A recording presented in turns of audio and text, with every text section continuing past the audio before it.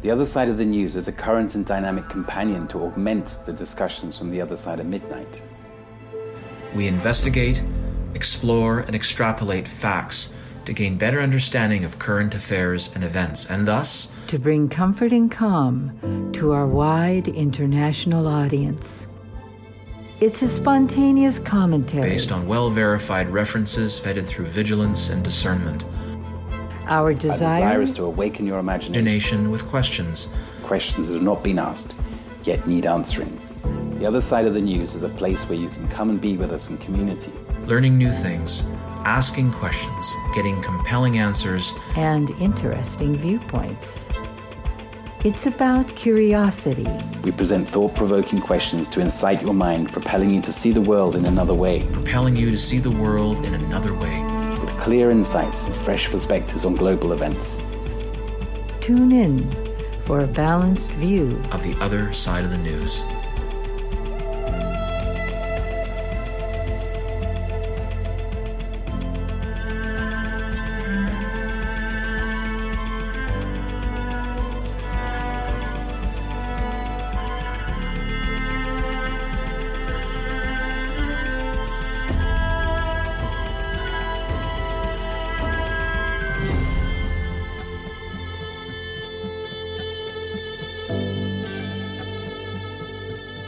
Welcome, my name is Timothy Saunders. I'm one of your trio of co-hosts on this 46th edition of The Other Side of the News. I'm speaking to you this early morning from a deeply snow-covered capital of the Ukraine, which for many of you may be situated on the other side of the globe. As the dawn chorus begins to, thaw here, hopefully many of you are relaxing into a very warm evening. It is wonderful to see a city filled with such beautiful architecture covered in a white layer of snow, despite the rather fresh temperatures of minus 22 degrees centigrade. That's nearly minus 7.5 degrees for those who still think in Fahrenheit. Clearly there is something afoot with the weather this week. For those who have been following the material in our links, you will already be aware we are entering a circa 20-year solar minimum, so this is not going away quickly, which is in stark contrast to the minority's narrative acted out by the global warming and climate change fraternity, using puppets such as Al Gore and Greta et al. To attempt to brainwash the flock. While it is, of course, totally normal for many Northern Hemisphere countries to experience cold snaps at this time of the winter, it is, however, far more unusual for states like Texas to suffer from conditions which are more synonymous with Canada, and for countries like Greece, Turkey, and Syria to experience heavy snowfall. But it is downright strange for countries like Egypt and Saudi Arabia to report snow and ice at this time of the year, and all at the same time. I would kindly suggest you keep an eye on this phenomenon and ask yourself, is the sole cause the solar minimum, or are there more malicious strategies in play, such as high-altitude seeding activated by radio wave heaters and ultra-low frequency transmitters, for example? I will soon be joined by co-host and producer Cynthia, together with co-host and researcher Annette Driscoll, who are once again speaking this evening from the infamous wheelhouse in California. This show is entitled Fact or Fiction.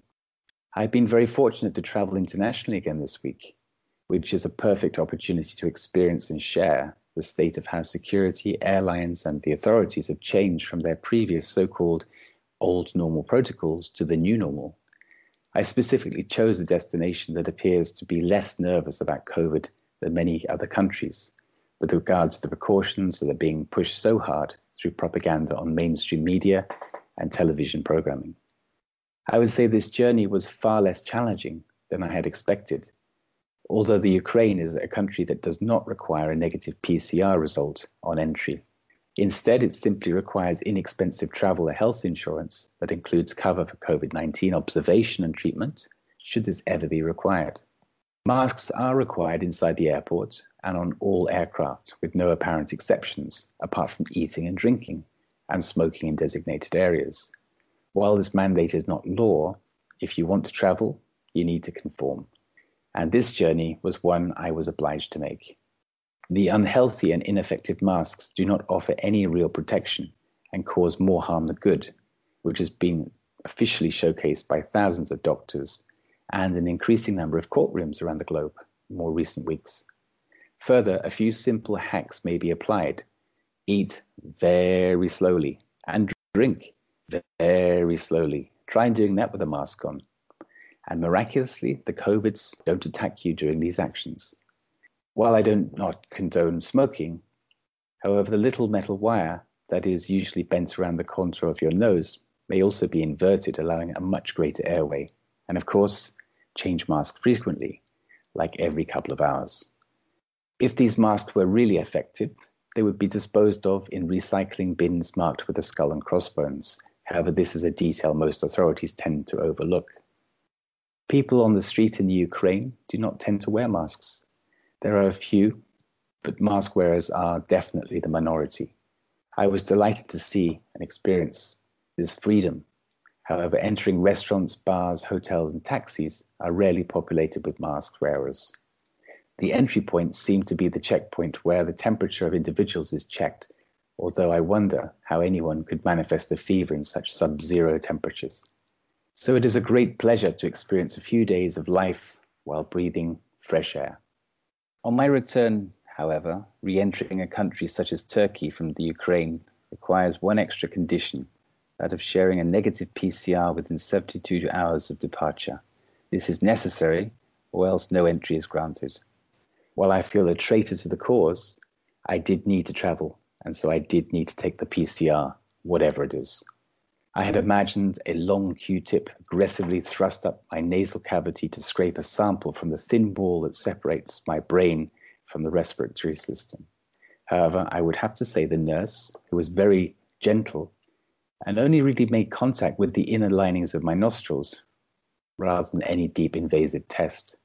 After a 7-hour wait, sure enough, the PCR thing result came back as negative. Of course it did, which offers me freedom to travel.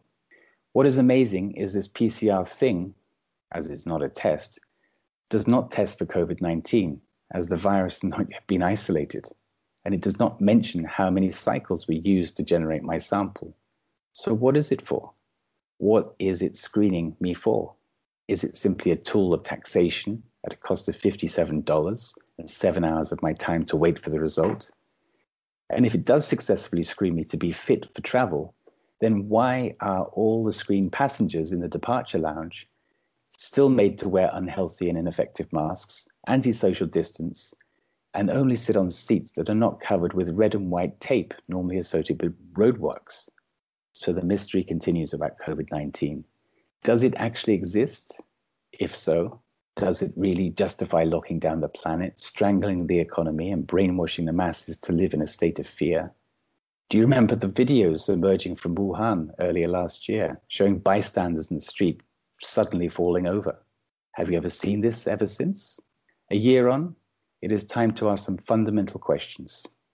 I very much look forward to hearing our guest's perspective regarding this essential awakening process, all with a view to illuminate the best path to lead us to a positive outcome. You may find us at www.theothersideofmidnight.com. Click on The Other Side of the News in the drop-down menu, or kindly scroll down to tonight's white The Other Side of the News show banner. There you will see details for the show, quick links to our bios, as well as links to our show items, references, and selected research. As usual, there is a huge collection of information to read, watch, and listen to, most of which has been handpicked from independent sources. I do urge you to study them and even download your own copies sooner than later, as the censorship robots are working around the clock to rewrite our history in real time. During the last week, we have been inundated by a deluge of remarkable events and headlines reported in the news. To discuss and present each topic in correct context could all too easily fill up the entire show by itself. As The Other Side of the News is not per se a typical news show, and in order to make the best use of our available airtime, I believe we should plot a direct course to greet the rest of our team and to introduce our guest. Despite the initial unpleasant realization of the truth, you will see there is light at the end of the tunnel. There is an increasing number of respected journalists, writers, politicians, doctors, lawyers, influencers, artists, and activists who are wide awake and are already making great impact. All they require from you is to unplug from mainstream and social media propaganda, to make your own independent research, and to stop acquiescing, and to stand up for what you believe in with respect to others. Dr. Andrew KAUFMAN, Our guest is such an individual. I look forward to him joining us shortly. Good evening, Cynthia. Good evening, Annetta. Have you been issued with a vaccine passport yet? Hell to the no. This is Annetta, and once again, it's another wild and woolly week in the world. And last week I said there were a bunch of things going on, and this week there still are more things and more things. It seems like it's speeding up out there in the news world. There's so much stuff coming in that I'm having a hard time tracking it. But I will say what's caught my fancy this week is the thing about the financial thing in the central banks. You know, with Russia disconnecting from the Rothschild-controlled U.S. dollar and the central banking system. That's absolutely fascinating. I don't know how much I've talked about this on the radio show, but I have talked, all my friends know that I feel Russia and China are actually in cooperation with the United States. And it's always, I've always get this reaction like, oh, how could you possibly think that? And I wrote out this little thing, and I'm just going to read a couple questions to you because this is how I come to that idea. And it's like, so ask yourself, what's the difference between China and the Chinese Communist Party? And what's the difference between the USA and the parties in the United States? And what's the difference between Russia and the Russian Communist Party? Does each of these nations have a deep state? Does each nation have a population fighting back? At the same time, how many countries' roles are publicly of the enemy, but really it's their deep states that we're fighting and not the country. And so what I think we're seeing here is really fascinating because the thing with Myanmar and what's going on there with the who is speaking up against it. And you'll see it's like the UN and it's a bunch of deep state players that are speaking up against it. And, you know, do your own research, but correct me if I'm wrong, but it seems that way. And Russia and China have said, hey, we're hands off. We're going to let them play themselves out. And I find it absolutely fascinating. So there are so many cracks showing up in this facade that we've had placed, which is, you know, one of the cornerstones, as we know, has been the pandemic. And so all over the place, we're seeing a lot of truth poking through the cracks, let's say. And I find that really interesting, fascinating, and really, frankly, quite exciting. So I'm not going to get into all the other things because I could take up the whole show at that point, all the things that I've observed and noticed. But, you know, just take a look at some of these things going on and you'll see there's many things starting to show. And as we've said this entire show, this is all connected. There is no lack of connection here. That these measures they put in place for a hoax virus that is, they're using it for control. They're ultimately using it for eugenics. And they're ultimately, you know, trying to have all the control of the money. And so that's my opinion. You know, take it or leave it. But that's where I am with that. So, what say you, Cynthia? Well. Ditto to all of that. And on the personal front, I am still really baffled by the schism between those who are accepting the mass media narrative and those who are questioning it. And as I mentioned last week, it's down to a very personal level because one of my sons is strongly on the other side. And so he's thrown down the gauntlet to me, like, prove it. Prove this and prove that. And so, you know, emails are flying back and forth, and I have the deepest respect for him, and there is a lot of love there. But, you know, sometimes I feel like, well, a little bit of knowledge is dangerous, and in the sense that people look at information and they'll say, well, what are your sources? Like, oh, because it was on BitChute, now it doesn't qualify. And then when you go and you look even deeper, you look at the sources. So this has turned out to be it's like a treasure hunt in a sense. It's a mystery because I find myself in a unique position in that I am producing the weekend shows and the Friday show, which have a 180 spin on each other. And I'm being contacted by our listeners, by my friends, by previous guests, and all this information is coming through me, and I'm trying to make sense of it myself. So at the bottom line here, I always keep coming back to breathe deeply, center myself. Let me check in my gut. When I'm calm, where is the truth meter pointing to?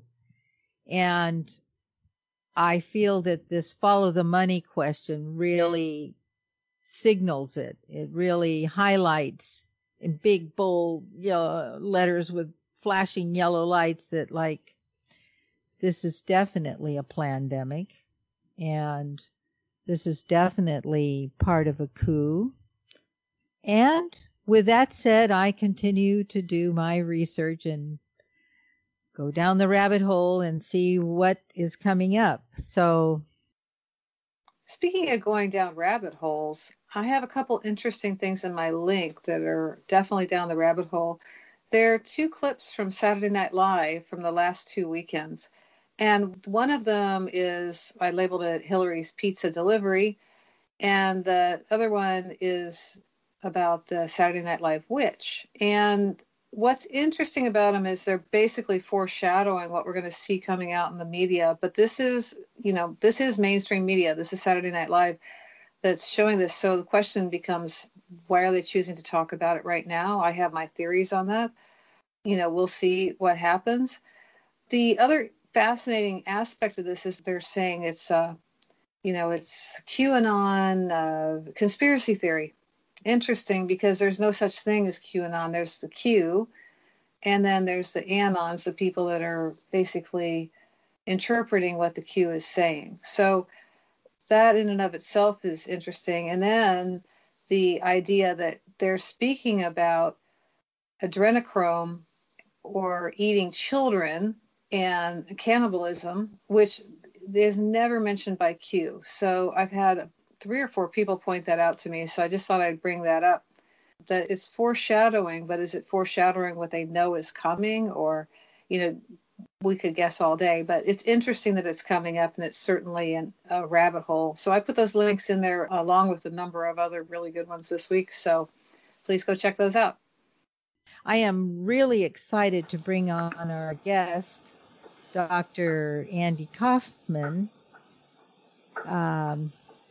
He has been featured on many of our shows with his links. So now we finally have the opportunity to have him on live. So that's exciting. So when we began this show, going back to the very beginning of April in 2020, all of us at that time, Andrew included, we all felt there was something very wrong with the narrative, with what we were seeing reported on the news and so on. Everything felt wrong in terms of the facts, the logic, the lockstep, sweeping across the planet, the statistics of people falling sick, not in a random organic way, but it's sort of, in like a section by section way across the planet, across the time zones almost. And I remember that, we were very cautious initially, but we all felt there was something very wrong. And it took some time to dig in and find some evidence. And I very, very clearly remember the very first time I ever discovered, not that I discovered, but that I personally came into contact with one of Dr. KAUFMAN's very first interviews. Literally, I had like what you call sort of an electrical feeling at the back of my spine. It was like sort of, this is the first time I can hear somebody who is, what can I say, a respected individual, a doctor, somebody who actually is speaking out about this. And it was really a tipping point, in my opinion, because it sort of confused. And I'm absolutely delighted that he will join us this evening. So I just wanted to put that little footnote in before you introduce him.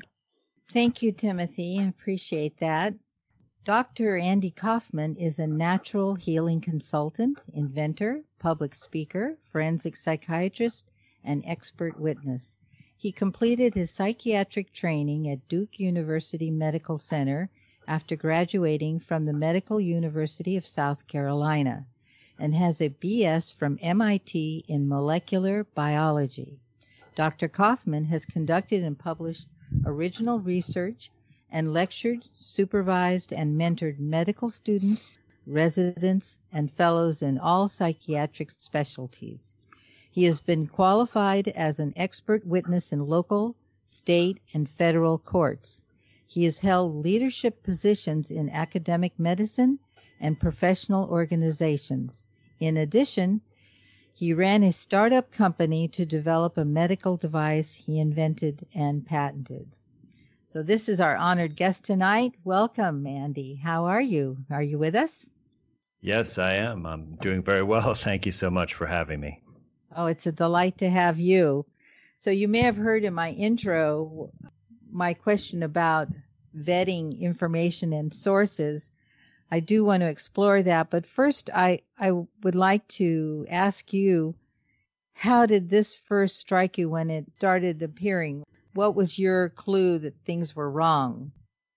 Well, I think the first clue was back in December of 2019 when we heard about some odd things in China, such as people collapsing on the streets, and we heard about very strict lockdown policies there. And then when I was traveling in February, a couple of months later, out to California from the East Coast, I saw people wearing masks at the airport in San Francisco, or actually it was San Jose.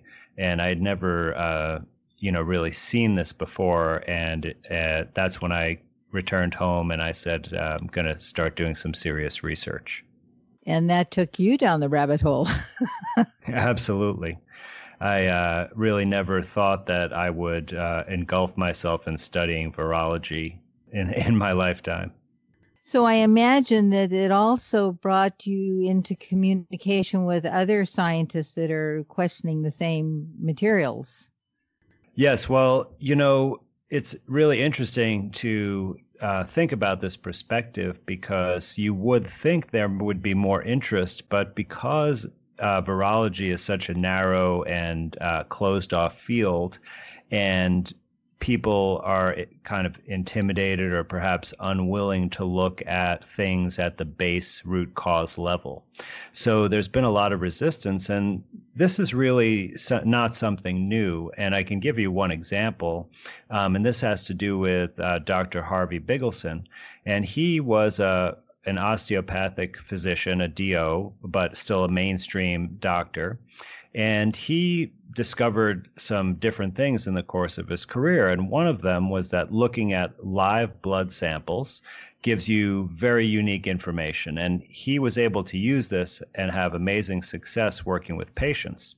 So a academic doctor at in St. Louis, I believe, at Washington University Medical Center, who is a famous hematologist, took a specific interest in this type of blood analysis, and so much so that he invited Dr. Bigelsen to come to his laboratory and teach him about his research. And when he arrived there, the professor then learned that they would be looking at live blood instead of dead blood, because in all of medical research, really, in the mainstream, all of the microscopic images that are looked at are of dead tissue.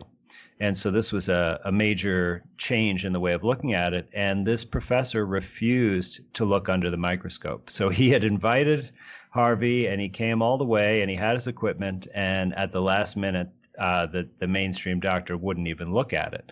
And the reason is because it threatens the underlying paradigm that you've built everything on. And if there's a chance that it would turn out to be false, then everything would shatter instantly like a house of cards. Oh my gosh. But he actually had the gall to not go through with it right then and there. I mean, that's so telling. It's like he already thinks it's not going to be what he wants. Exactly. I mean, imagine the suppression of curiosity, because, he must have been so fascinated and curious about Harvey's work that he invited him to come. That's not a common thing to happen. So, unless you're another academic. So, Right. he had to fight all of that and resist the temptation because it was too threatening. Oh, well, Galileo all over again. So there are, other doctors and scientists who have, talked to me and who share my opinion. In fact, anyone who I've had a conversation with who is willing to actually look at the same scientific papers that are the alleged proof of the existence and of the cause of disease of this virus and other viruses. Anyone who is willing to really have that conversation and look at it with an open mind came out on the other end agreeing with my interpretation of it, because it's pretty clear, it's pretty straightforward. It's just that very few people are really willing to look at it. For example, you have a lot of physicians. Some of them are mainstream doctors. Some of them are alternative types of practitioners. Some of them have been, very outspoken in their careers. And among those people who all recognize that, we're in a very serious situation here and that all the policies are about suppression of freedoms, even those people just don't seem to be really willing to look at this underlying issue. They want to accept viruses and germ theory as dogmatic fact rather than investigating it. And, this really speaks to what you were talking about in your conflict with your child. Because if you want to look at things at a more day-to-day level, like, talking about the number of deaths or studies on masks or studies on transmission or any of this stuff, if you look at the underlying issue, which is there actually a virus that's been proven to even exist and further proven to cause this disease, and see that that proof doesn't exist, you can take all of this other research that's built upon it and immediately throw it out and know that it's all false because it's built on a false construct. And that is extremely powerful because it cuts through every other argument. There's no question. Now, the only thing you have to determine is, well, what's the real purpose for the policies that are going on, and the fact that, like you mentioned, or one of you mentioned about lockstep, that all of the world's governments acted in unison in an unprecedented manner, no regard for individual national sovereignty. We are coming up on break. I just want to say that I wish that it was a child, but unfortunately he has a master's from Cal. So a little bit easier to well, some people may not be able to be convinced, but this is a very clear scientific argument that you don't get caught up in statistics and interpretation. Thank you. We're at break here.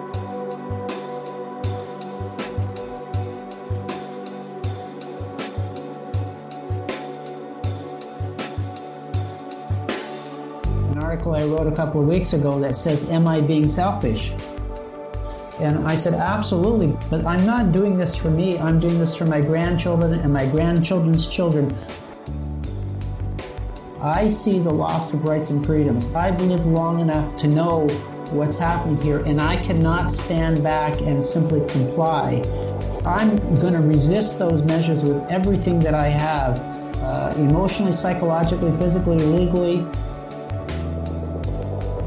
I cannot allow our rights and freedoms to be taken from us. We have to stand up for them. And this is where I say that we have to become adults. We have to stand up for our rights and freedoms. We can't ask for them.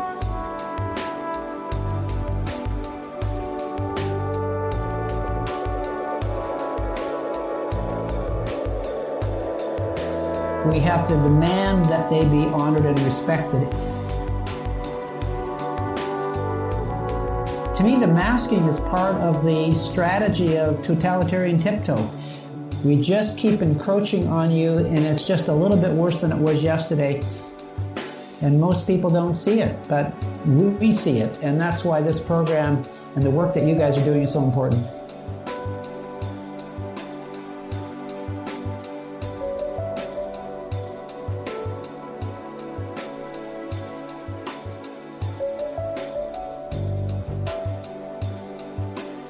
Hi, this is Ted Kuntz from Vaccine Choice Canada. I just want to reach out and express my gratitude to Other Side of the News for all that you guys are doing to empower humanity and bring us to a higher state of consciousness. The time that we shared together was a real pleasure, rich conversation, and I know that all of you are higher conscious beings who are part of the solution. I just want to express my gratitude to Cynthia, Timothy, and Annetta, and your program, The Other Side of the News. You guys are great. And welcome back to The Other Side of the News. Our show tonight is Fact or Fiction, and our honored guest is Dr. Andy KAUFMAN. Co-hosts are Annetta Driscoll, Timothy Saunders, and myself, Cynthia. So, Andy, we were just talking before the break about how these scientists are refusing to look at the information and what their possible agenda might be behind it. So I'm wondering, are you finding an alliance with scientists in other parts of the world that are with you working on this question? Well, yeah, absolutely. There are several people from different locations, and certainly I'm open to connecting with any others, who might be willing to question this. But it is true that the majority of people don't really want to look at this issue, and they want to stay away from it and call it things like needless distraction. And, that's really a superficial position to take, because if you don't look at this fundamental issue, then you're going to miss the forest for the trees. So I think over time that we'll see more people will realize that this is really the most important thing to look at. One of the things I'm finding really challenging as I'm looking for the data is that I'll see in some video that it's reporting from the CDC site, and then I go to the CDC site and I can't find the information. Sometimes, I don't know, is it buried? Do they take it down? Is there a source where we can get links to the information that people are, is there a source that all of you are sharing? Because I would love to point my son to what he considers to be a valid site. I don't know that I consider it to be a valid site, but he does.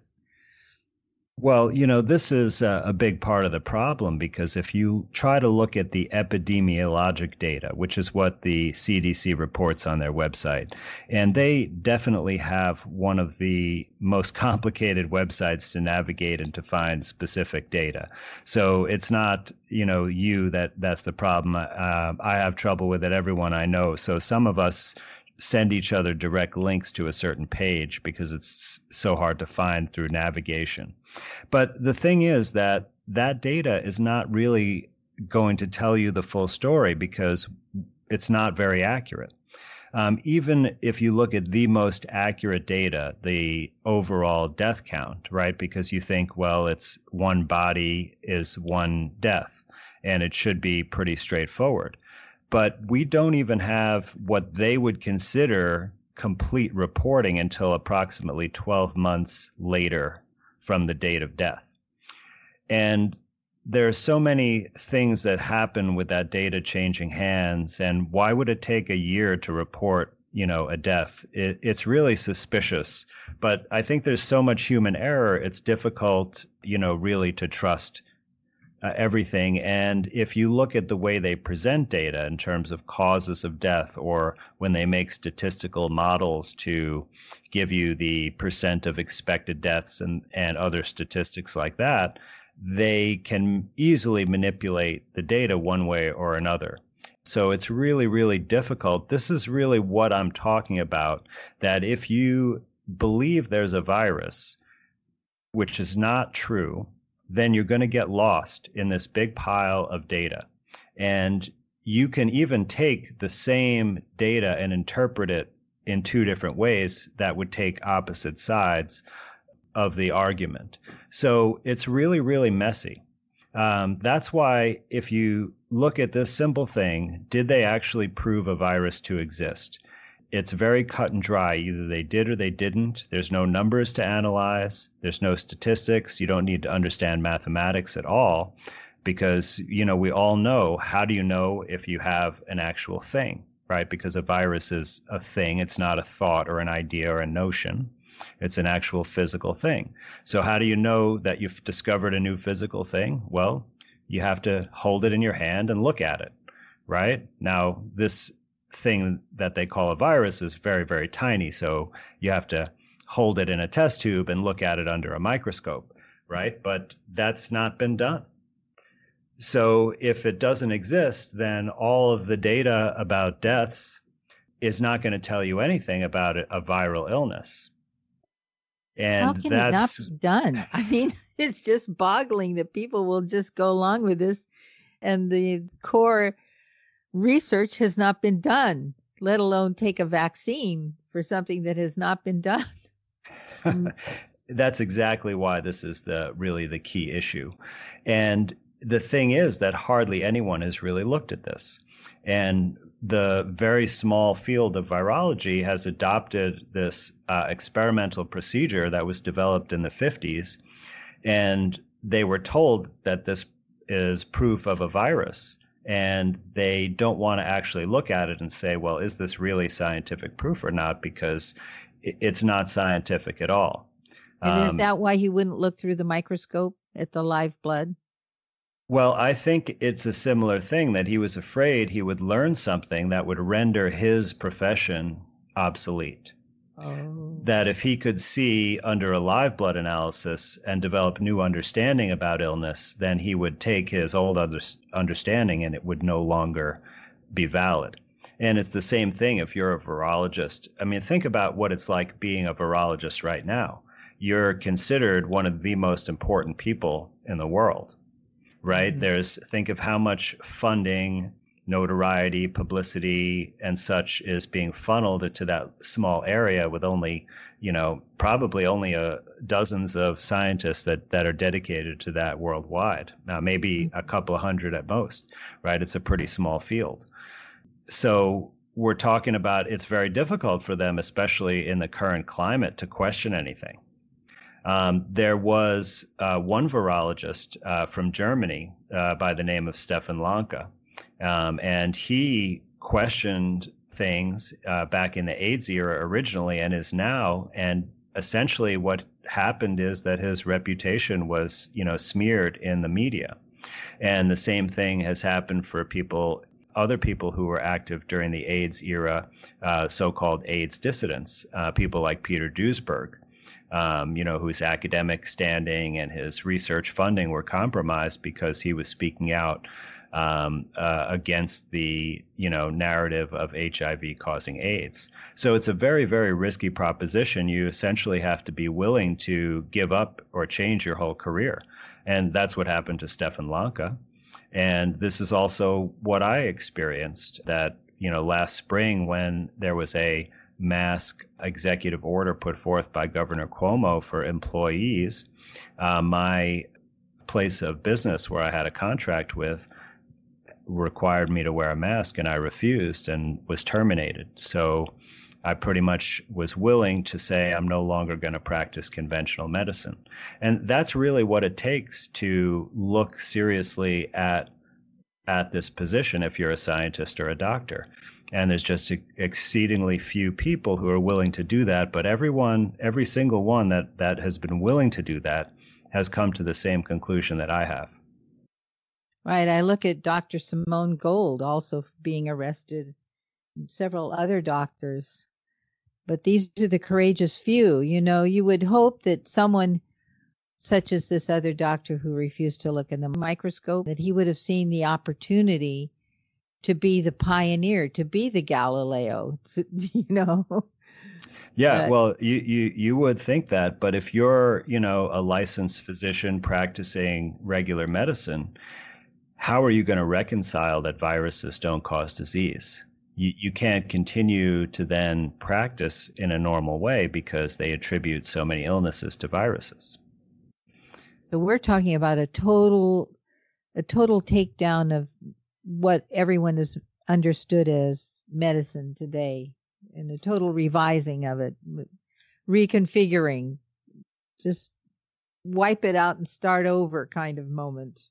Well, if it were up to me, I would certainly do that. I would keep some of the technologies and procedures that are very, very helpful, but I would definitely throw out the entire culture and the entire business model. If we look carefully at the medical establishment's own scientific studies, they attribute medical care as at least one of the top 3 leading causes of death. Now, it's not compiled by the CDC because they don't look at it as a cause of death. But there are many studies in the literature, including from the Surgeon General's report covering Medicare recipients, that pharmaceuticals and so-called medical error, as well as vaccines, all have quite a substantial death toll each year. And I'm talking about when used according to the directions, not people taking overdoses of drugs. So if this is the case, then, why would we continue to employ a model that is one of the top leading causes of death? Exactly. I'd like to bring Annette in because I'm certain she has some very pointed questions. Annette? Hello. I actually have questions. I hope I'm not totally stealing from Timothy. And I just want to go into the introductory parts of these for our listening audience. I would love to hear a simplified version of the terrain versus the germ theory and how that relates to this. Yeah, absolutely. And, for a lot of people, terrain theory sounds like a really foreign thing, or it sounds like something that's brand new, but it's actually been around for quite a while. And I think we're actually all familiar with it already because we're familiar with, what people might call the gut biome or the microbiome or gut bacteria. And essentially what that is terrain theory. And we know commonly, people today know that those bacteria are really important for our health. And in fact, I would contend that we couldn't live without them. So if we look at germ theory, what germ theory states is that diseases are caused by microscopic organisms, that they're known as germs, and basically they come out from outside the body, invade, and then cause disease, and that they can be passed between people.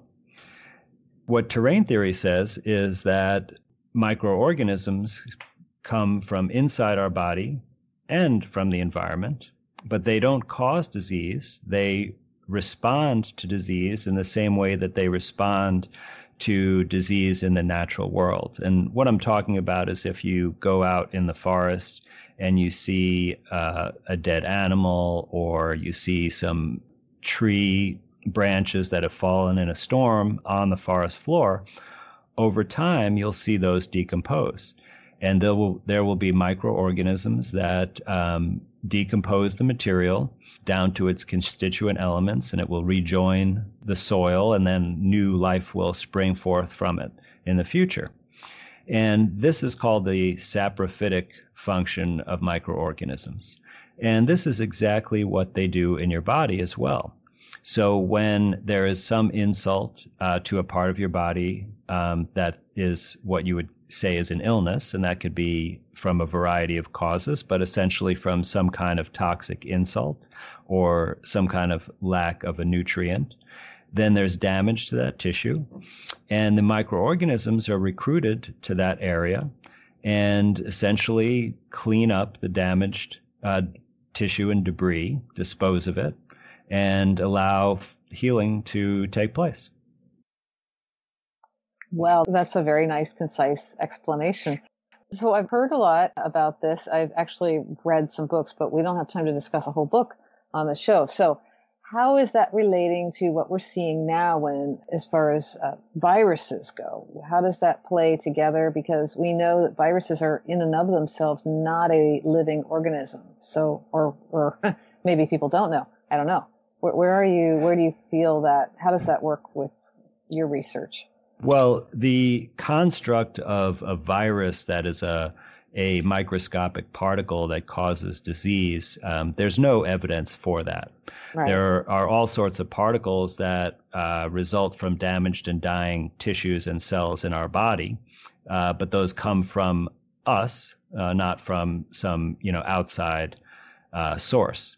So what we have is we have illnesses that they say are caused, by these viruses, which have never been substantial scientific evidence for. And interestingly, they have really almost no treatment for any of these viruses. But if they did, it would be basically something that would, kill the virus, because this germ theory is really a warfare type of paradigm. But there are other ways to explain these illnesses that make a lot more sense. And if you use natural healing approaches that basically support these principles, then you see people recover quicker and their bodies heal faster, and they recover from even illnesses that are said, to be incurable in mainstream medicine. Yeah. So it's more about supporting what the body is doing. But if you talk about like a simple, so-called viral illness like colds and flu, well, I think there's an easy way to understand these. And it's just basically you're changing your air filter. If you've ever changed the air filter in the heat in your home or in the cabin in your vehicle, you'd see that it's filled with lots of junk, right? It looks horrible. Yes. And that's just from filtering the air, like in 6 months or a year. Well, your upper airway, right? Your nose, your sinuses, your throat, your trachea, they all filter out the air too, all day long, right? Every day. And they accumulate dirt and debris, just like the filter and those other things. And so some people lead such a lifestyle where they might actually be cleaning the filter all the time by doing cleansing, by having a very clean and healthy lifestyle. Whereas most of us don't have that approach. So once a year, when the environmental conditions are just right, like when it gets cold and the humidity drops, we basically undergo a filter change, which we call a cold or flu. And the body essentially sloughs off the tissue lining the upper airway, and the bacteria are recruited in to come and clean it up, and they cause the inflammation and the secretions from secreting their waste products. And that actually helps to heal because it increases the blood flow, and the secretions allow the debris and toxins to leave the body. And once that phase is complete, then the body's regulatory systems, and including, what you has been called the immune system, would send the bacteria back into quiescence, and the area would emerge fully healed and regenerated until the next year.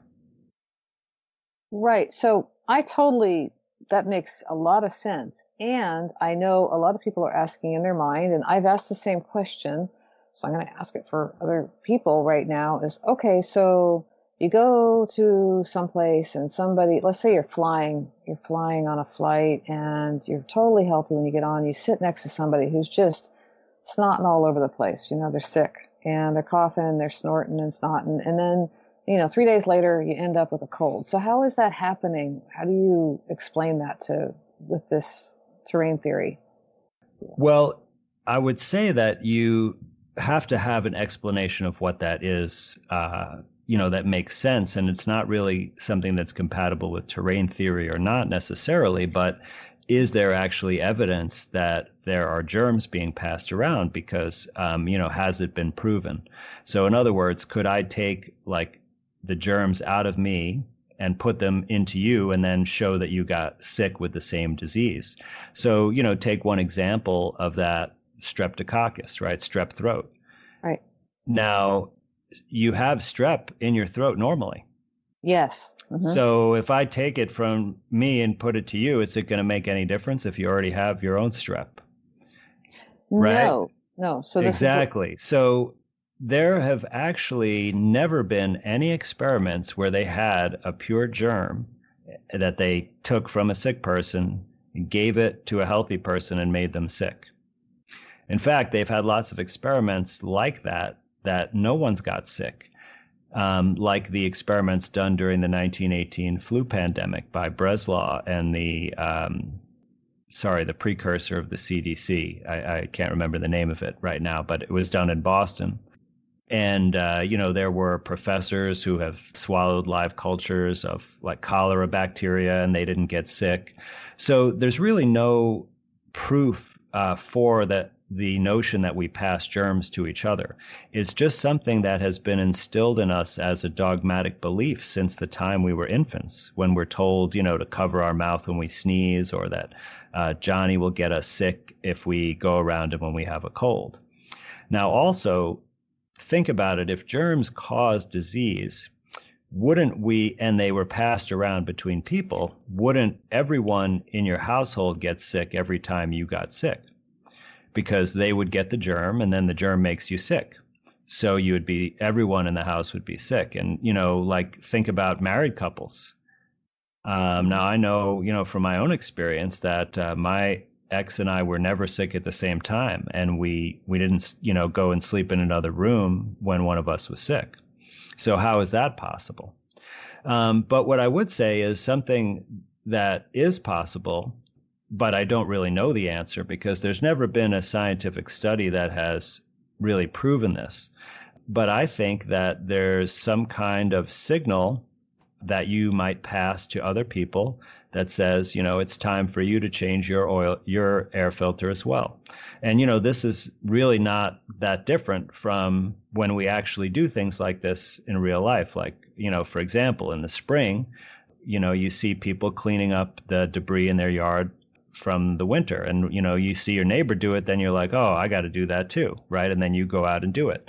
So we kind of work that way socially, and there's evidence actually that contagion may be a social construct. In fact, there's a whole field in sociology that studies this called a social contagion, and they look at things like laughter, yawning, and even menstrual cycles synchronize in women who spend a lot of time together and become close in a relationship. So all of this suggests that there could be a variety of mechanisms of which people communicate these things to each other, non-verbally. But we don't really have any scientific studies that conclusively demonstrate any mechanism whereby people transfer this information. We only have the observation that they do transfer some of this information in some way. Well, that's really brings me to something that I was going to ask you a little bit later, but it brings it up now, which is the emotional, psychological warfare that we're currently enduring. And so how do you see that playing out in real life, real time right now? Because we know it is happening. And I also, I have seen studies that say that, people that wear masks have some say up to 85 times greater chance of becoming ill. And I can say, oh, well, that's because you're lacking oxygen, you're breathing back in your own toxins, all these things. But how much influence do you feel it's the fear factor creating the disease? Because these people are very fearful that are wearing these masks. And I had a guy freak out with me this morning on the sidewalk because I didn't have a mask on. I was walking in my own front door. So how do you feel about that? Or do you have an explanation? Well, there are so many things going on here, and I kind of conceptualize the whole pandemic as really a psychological operation, but not one that really just started in 2020, but one that's been perhaps going on for decades or hundreds of years even. And so for our whole life, we've really been prepared to respond to this situation and how it's played out in a certain specific way. And some of that has to do with our upbringing and the compulsory schooling system, where we're taught to accept information from authority figures and designated, government-approved experts. And some of it has to do with our understanding about health and the medical system. But as you pointed out correctly, a lot of what we're experiencing now is fear related. And there are many things to be afraid of in actuality, but most people are afraid of this virus or the consequences thereof. And the masks play a very special role because they isolate us from each other. They de-identify us. They are a barrier to communication. You can't see people smile. And so essentially, people are separated from each other. And that puts a lot of psychological stress and, of course, contributes to vulnerability to all kinds of illness. Right. Well, I totally agree. I mean, that's why I asked the question. But I think that people, I mean, it's pretty clear these people that are driving down the road with a mask on in a car by themselves, they're so fearful. They're definitely susceptible to whatever may be coming along as far as suggestions go. So we're, these people are really difficult to get any kind of, you can't speak to the fact that, I can point them to the page 39 in the July report of the CDC that says, hey, there's never been a virus isolated here. Yet they're still running around like this. And I would love to hear how you think we can deal with that kind of idea, except that we're just about on break. So we'll have to come back. And I know Timothy is really anxious to start asking questions. So we'll leave with that idea right now. So you're listening to The Other Side of the News. And tonight our guest is Dr. Andrew KAUFMAN. And our show title is Fact or Fiction. So we'll be back after the break with more conversation with Andy.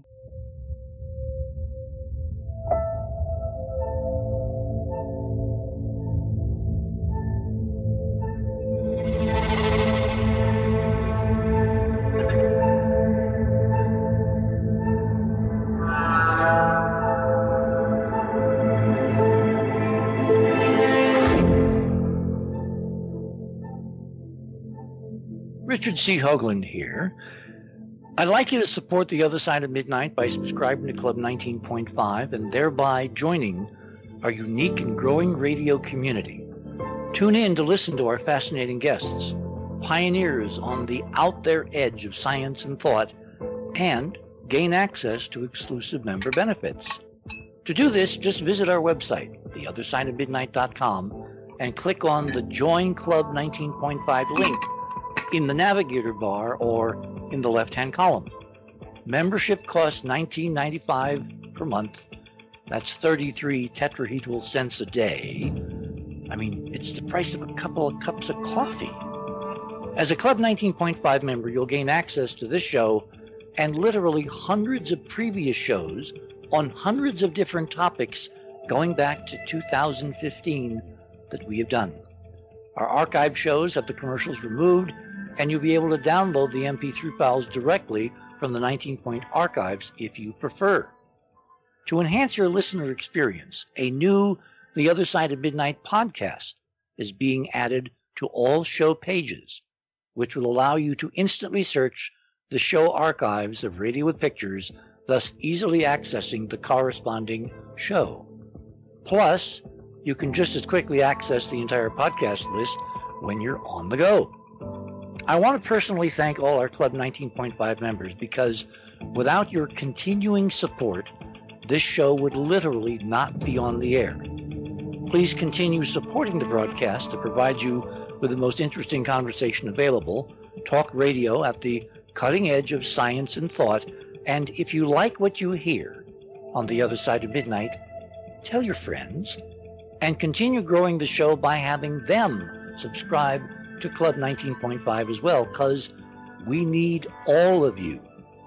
And when I say we need you, you're the reason we're doing all this. Hoagland, over and out.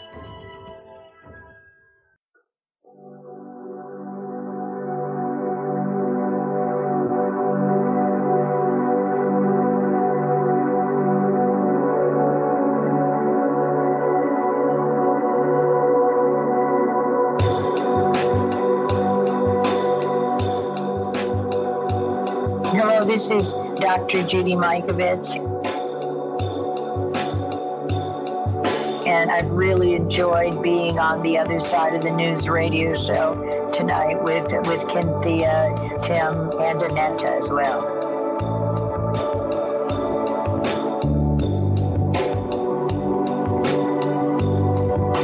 was really a great experience for me. And I think things like the other side of the news, because we don't hear these things.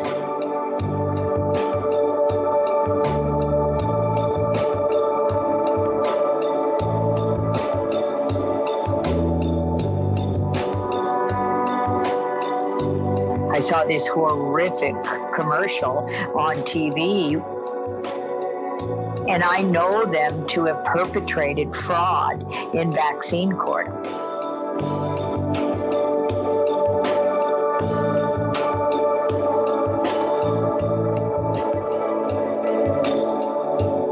So it's so important for radio shows like this to have discussions. And I really think these types of radio shows reach a very large audience and people are listening.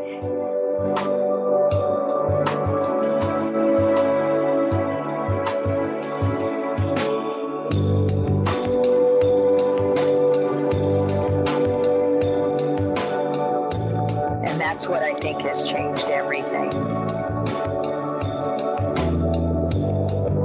I just really think it's important for people to be able to hear in depth and hear the kinds of discussion worldwide so that we can compare experience and really wake up and heal everyone.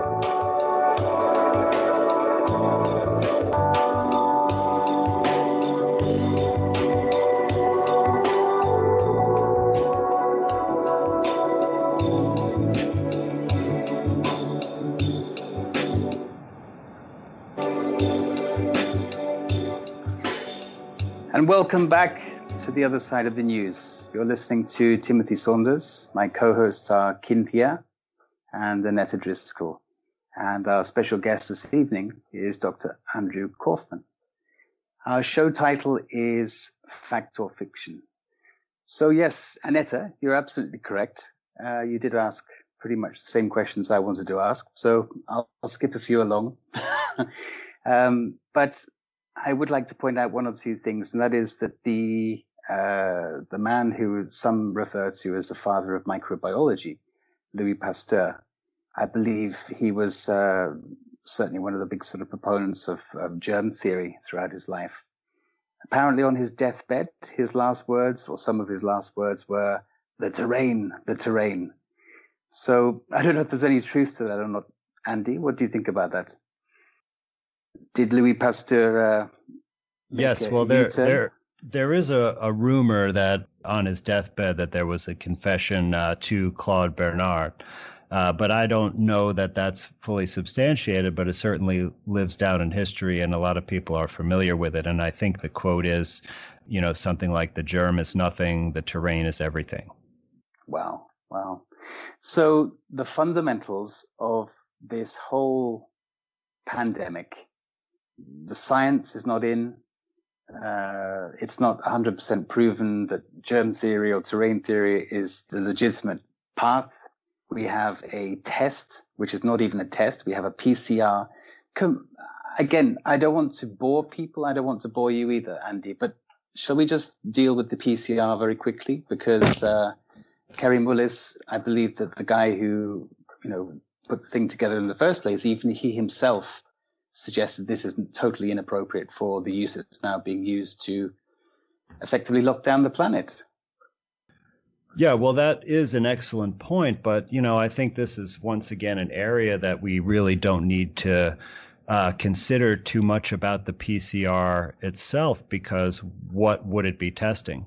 If we haven't shown the existence of a virus and we haven't extracted the genetic material from such a virus that we could know what sequences to look for, then there's no way to design any test to find it. And there's no way to design a test to diagnose an illness that hasn't been fully characterized. So it's kind of a null discussion. Kerry Mullis, certainly did point out that PCR is not a test for clinical purposes, that it's a manufacturing procedure for making measurable quantities of DNA from perhaps even a single molecule of DNA. So it can be useful as a research technique so that you could measure quantities of things, and also useful as a manufacturing technique. But it has really no practical use the way that it's been used, not only for this false virus disease, but for others. Mm-hmm. Absolutely. So, yeah, this has been, what can I say? I'm just trying to relate it to an analogy with a Cluedo game where you're looking for the murder weapon and the murderer, and maybe it's too direct. But yes, it doesn't seem to be helping the discussion, as you say, because the virus has not been isolated. So let's skip very quickly on to the so-called vaccinations. We have a number of different ones. Well, Timothy, if I might interrupt for 1 second, I think there is one really important thing to say about the testing. Okay. And, aside from the fact that the way that they stick that swab so far to the back of your nose doesn't make any sense. But the thing is that all of the policies are driven by the number of positive tests, which is what they call a case. And so if people go along with the testing, that's what's driving everything. So I would say that the most important thing that every individual can do right now to restore life back to a free existence would be to not participate in any testing for any reason.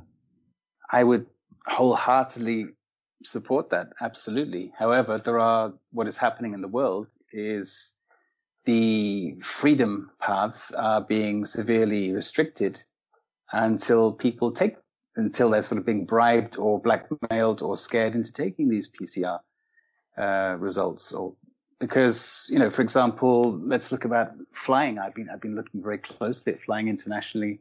I flew internationally last week. I chose a country where they do not require a PCR on entry. However, most of the countries you fly to internationally do. There are a few: Belarus, there's Ukraine, there's Montenegro, there's Mexico, and so on. And I can list a few more. But the point is that the northwestern hemisphere, not just the northwestern hemisphere, but most of that, a lot of South America, Australia, New Zealand, they're just going nuts, completely nuts about this. And I don't wish to deviate too far away from the sort of clinical side at the moment, but there has to be a reason for that. Well, this is a really, really important point, and there is a bit of an illusion here because people think that, if I just go along with things right now to preserve my freedom, that it'll be better in the long term. But actually, this is a march towards complete control in society. Mm-hmm. And that if we give up these things now, then we're essentially giving them up forever. I mean, we've already seen this play out. Initially, 2 weeks of lockdown to flatten the curve. Now we're a year later. The masks were a temporary solution as well. And we've been told that everything would go back to normal after the vaccine. And now we're told that nothing will change now that the vaccines are here. So this is essentially the path that we're taking. And the more that we give up, the more that they will ask for. And it will never get anything back. And it is very frustrating not to be able to travel and do a lot of the things. But if everyone simply said, we're not going along with this, then they would just do away with those things immediately, because these industries couldn't survive. Like the airline industry is already in severe economic trouble. And they're very vulnerable. And if people just said, okay, we're not going to fly right now because we're not going to go along with these restrictions and quarantines, well, either there would be no more air travel for anyone and they'd have to start a new industry from scratch, or they'd quickly say, okay, we're going to drop the requirements. And that's really the attitude. I think that's the only way that there's a possibility of getting our society back. The only other option is to go outside and form a separate, perhaps parallel society. Well, I know that, for example, Professor Dolores Cahill is involved in setting up a new charter airline, I believe. I don't know how directly involved she is. I'm hoping that she'll join us in a few weeks in the future as our guest. However, one of the prerequisites is no mask, no lockdown measures, no anti-social distancing, and so on. And if you want to fly in a normal way, then come and fly with us, is basically the sentiment behind it. I also heard this week that, I forget which airline it was, but one of the airlines are starting to advertise that first-class passengers are not required to wear masks. And maybe, somebody took a tape measure out, worked out if you pay enough and have a large enough seat, then perhaps you are anti-social distancing, in the first class cabin without even having to, make any changes. And so if first class passengers paying a premium fare are going to fly without a mask, then maybe that will actually set the precedent for other people in the future, because the whole thing about flying with masks and so on is ridiculous anyway. If you happen to be eating or drinking, you take your mask off. Well, you already have eating and drinking. You already have a situation with toxic air on an airplane, because you can't really get fresh air. So of course it adds insult to injury. But it's an important point about that. Travel should be accessible, but we already had these different standards for wealthy people. I mean, already it's very different in first class or business class, but people with real wealth fly in private jets, and Indeed. It's a totally different experience. I don't even know if all viewers realize, but what happens is that you don't have to go into the airport and wait on any lines or go through any security. You just, sometimes you drive your car right onto the tarmac, get out, they, load up your bags, and you get on the plane and they offer you, a cocktail.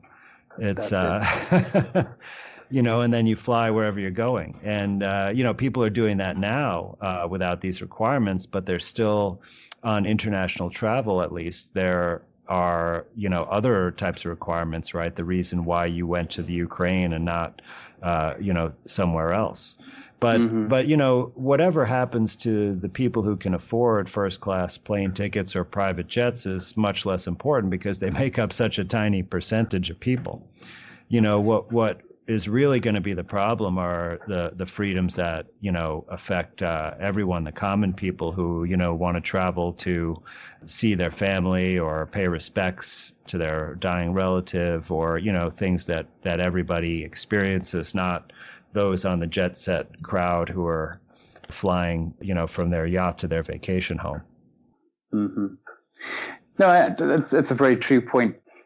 But on the other hand, because Annette asked very poignant questions earlier on, I'm dancing around a little bit. I don't mean to, confuse things, but one of the other points was that, if there is this propaganda that people are watching, these, case numbers that people are sort of almost ritually watching on a daily basis, almost like an addiction. I mean, there's this sort of psychosomatic effect of, being masked, and therefore sort of being almost feeling subservient. And also I think there's another point, is if somebody is told how they are going to become sick. I mean, I'm just thinking of, a friend of a friend who unfortunately was diagnosed with a type of cancer, for example. And one of the very first things that happens to them is they go to a specialist, and the specialist says, well, this is going to happen, then that's going to happen. We're going to test you for this, and we're going to give you treatment like this, and this will happen, that will happen. So the whole course is laid out. So in that vulnerable state, I really do question how much of that program given by the specialist is something which either the conscious or the subconscious just runs that direction because that's what they think is the right direction to flow, instead of saying, no, I'm not going to die. I'm not going to lose my hair. I'm not going to do this. I'm going to recover perfectly well. I'm going to completely change my life. And yes, it may sound like a dream, but I do know people that have done that and have absolutely defeated, fairly severe diagnosis. How can we break out of this sleepwalk. What do you think about that, Andy? Well, there are some really good points that you make about people's views are expressed and how you can easily get kind of trapped in this echo chamber. And, when you're captivated by fear and you're under a spell and you're de-identified and separated from people, all of this adds up to, major psychological programming. And so people that are getting all of the messages from mainstream media sources over and over again, of course, they're going to, believe that to be true because that's their trusted source of information. And we all know it's a basic law of nature. And this is also probably could be described as the placebo effect, or the law of attraction, that when you believe something strongly and you spend your time and attention thinking and contemplating and planning related to it, yes, then that's actually more likely to come true or manifest in real life. And so that's somewhat of a self-fulfilling prophecy. We have all these euphemisms to represent this because we've all experienced it in our life. And this can work in a positive way also, as you mentioned, right? In terms of people's health. But it can have a profound effect. And we've, used this placebo effect in our medical system in a way to exploit people for business purposes. So, for example, when they look at how they formulate medications, having a capsule actually has a stronger placebo effect than a tablet.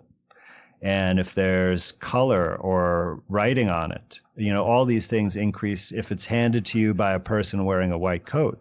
So all of these things may be exploitive for commercial purposes, but what they're really demonstrating is the power that we have to bring a reality into manifestation. So if we believe that a capsule is going to improve our health, then it actually will, even if it's not through any direct action of what's in the capsule.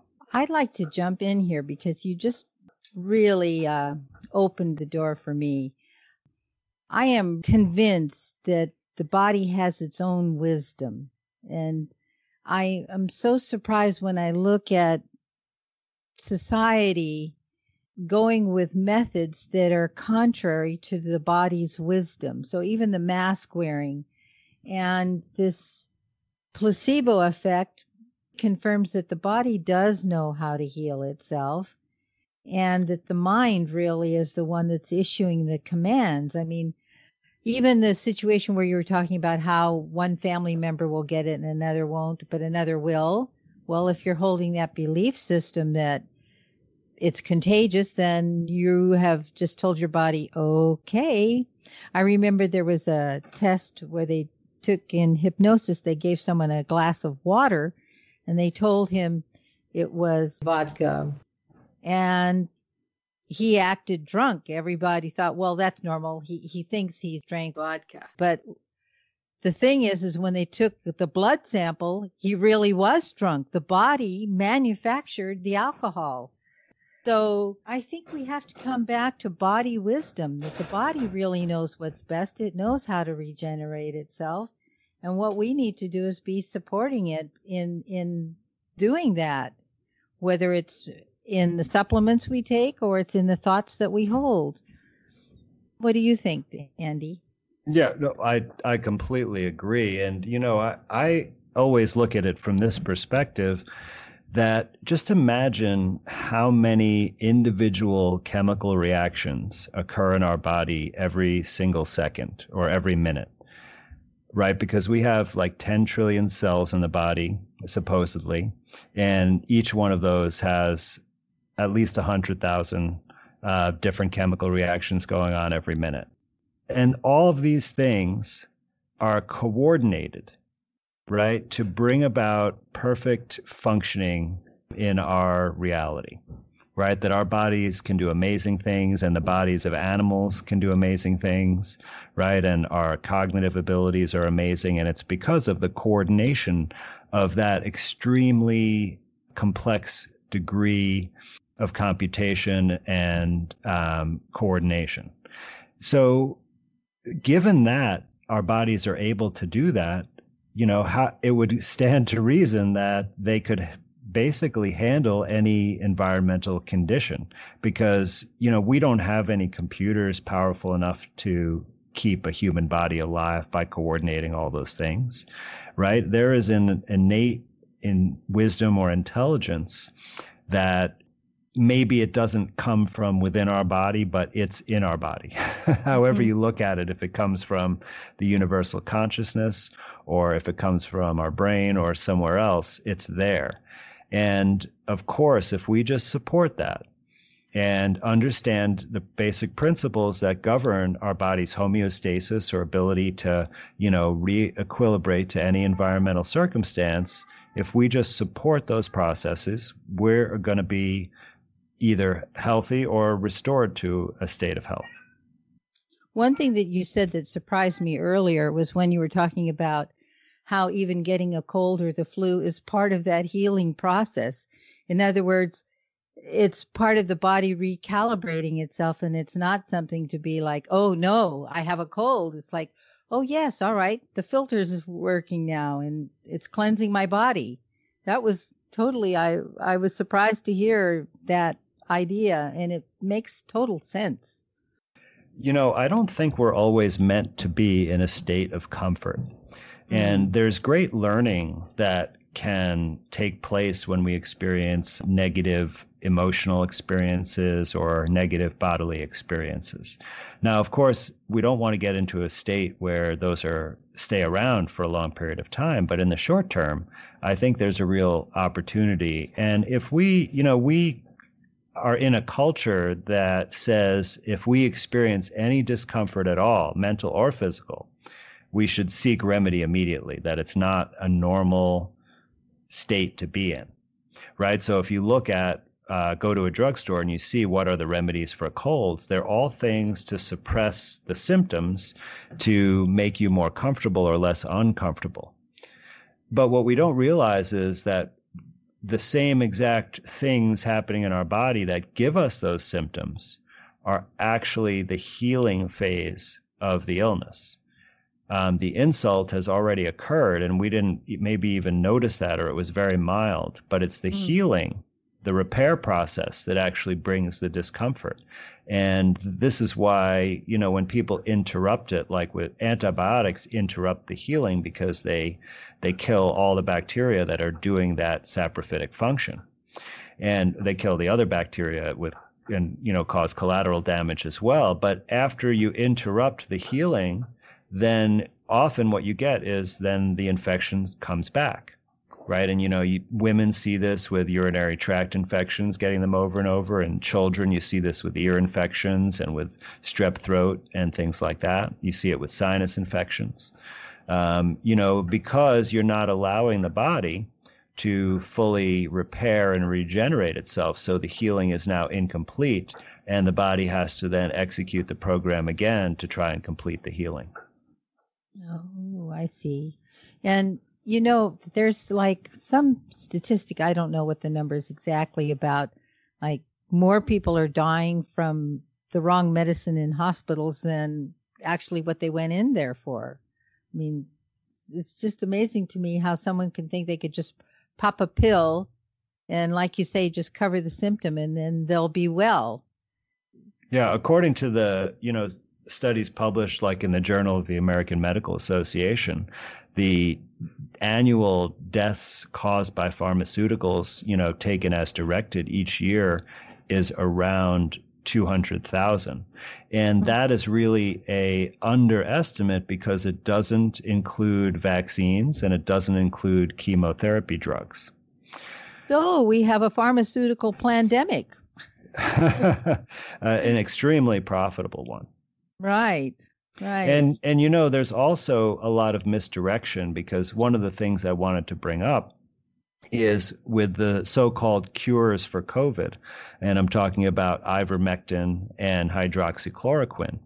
And those have been suppressed despite like all this clinical evidence that people with, this atypical pneumonia just are cured very quickly with these drugs. And the reason is because of what those drugs actually do. Those are medications for parasites. And what we have here is that there's no, viral illness or anything like that, but we have, when people are really toxic and they end up with these seasonal pneumonias, they have parasites.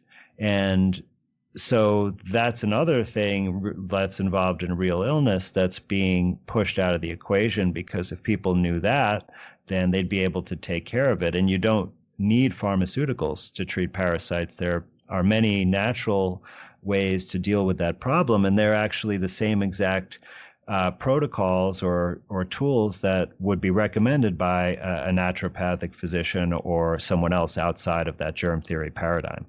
Well, that's really fascinating. And we are at break time again. You're listening to The Other Side of the News. Our guest tonight is Dr. Andrew KAUFMAN, and co-hosting are Timothy Saunders, Annetta Driscoll, and myself, Cynthia. And the show is called Fact or Fiction. They are so few. They're in the thousands. We are billions. We are billions of people.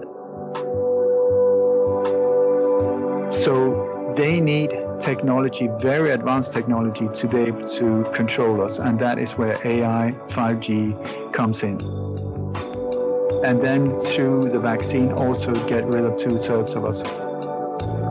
So it's like a very, very, very dark agenda they want to play out.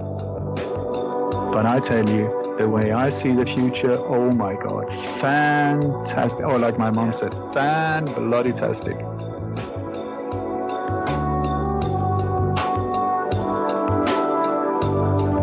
Hi, this is Ole Dammergaard from lightonconspiracies.com. Over the years I've done some 500 to 1,000 international interviews, and I just want to say The Other Side of the News is one of my favorite shows, so enjoy.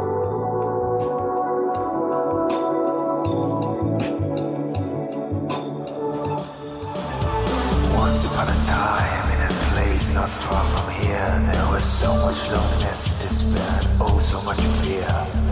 Darkness ruled all over the land, there was lightning in the sky, causing wars and separation, with no one knowing why.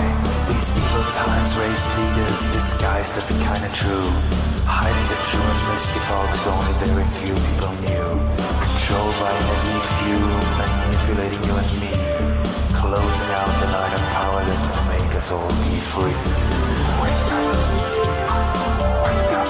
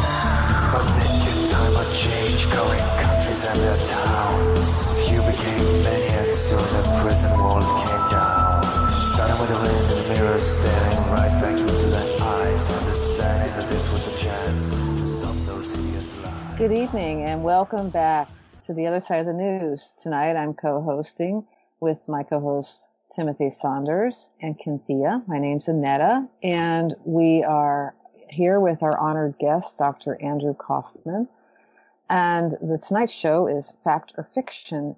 And we left off with a pretty interesting topic. I think it's interesting. We were talking about some of the treatments, and it kind of brings it back around to where we started in this show with the terrain versus germ theory, in that ivermectin and hydrochloroquine are both anti-parasitical drugs.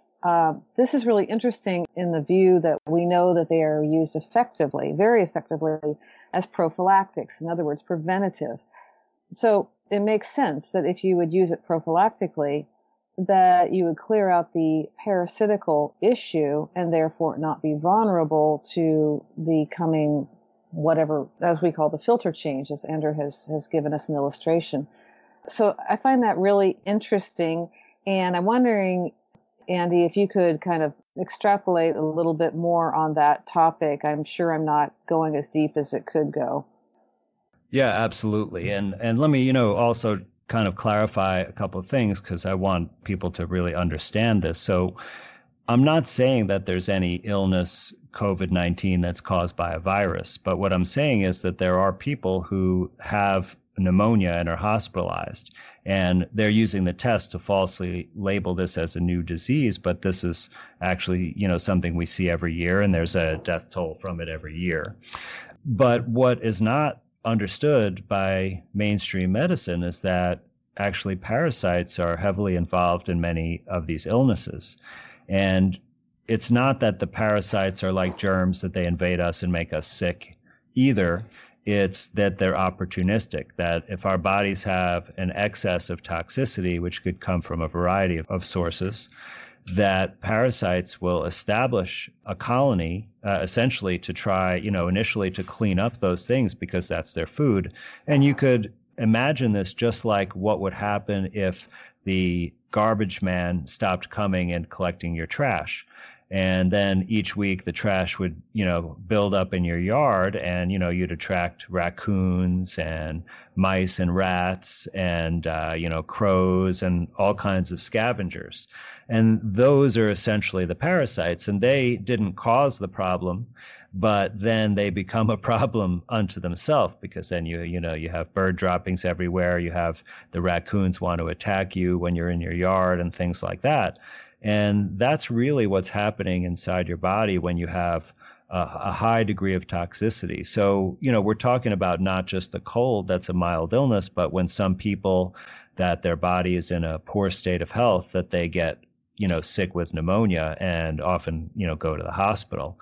And those are the people that the parasites have kind of taken control of things and really, caused the illness.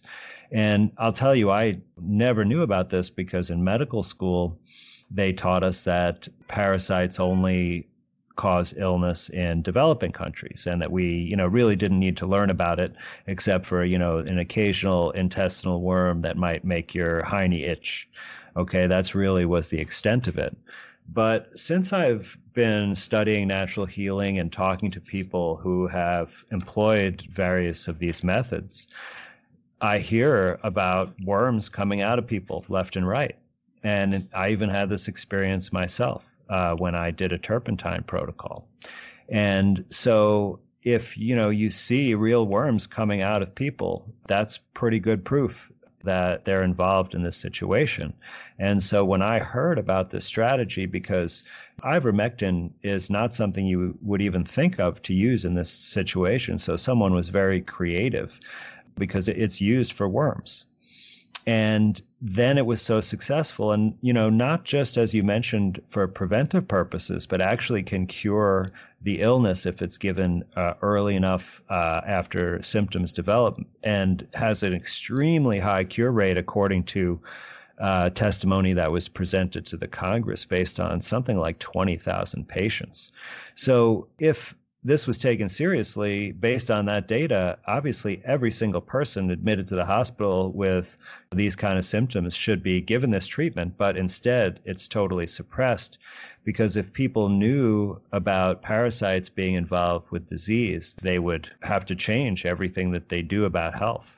And by using some simple remedies that are available dirt cheap, you can really take care of parasite issues pretty easily.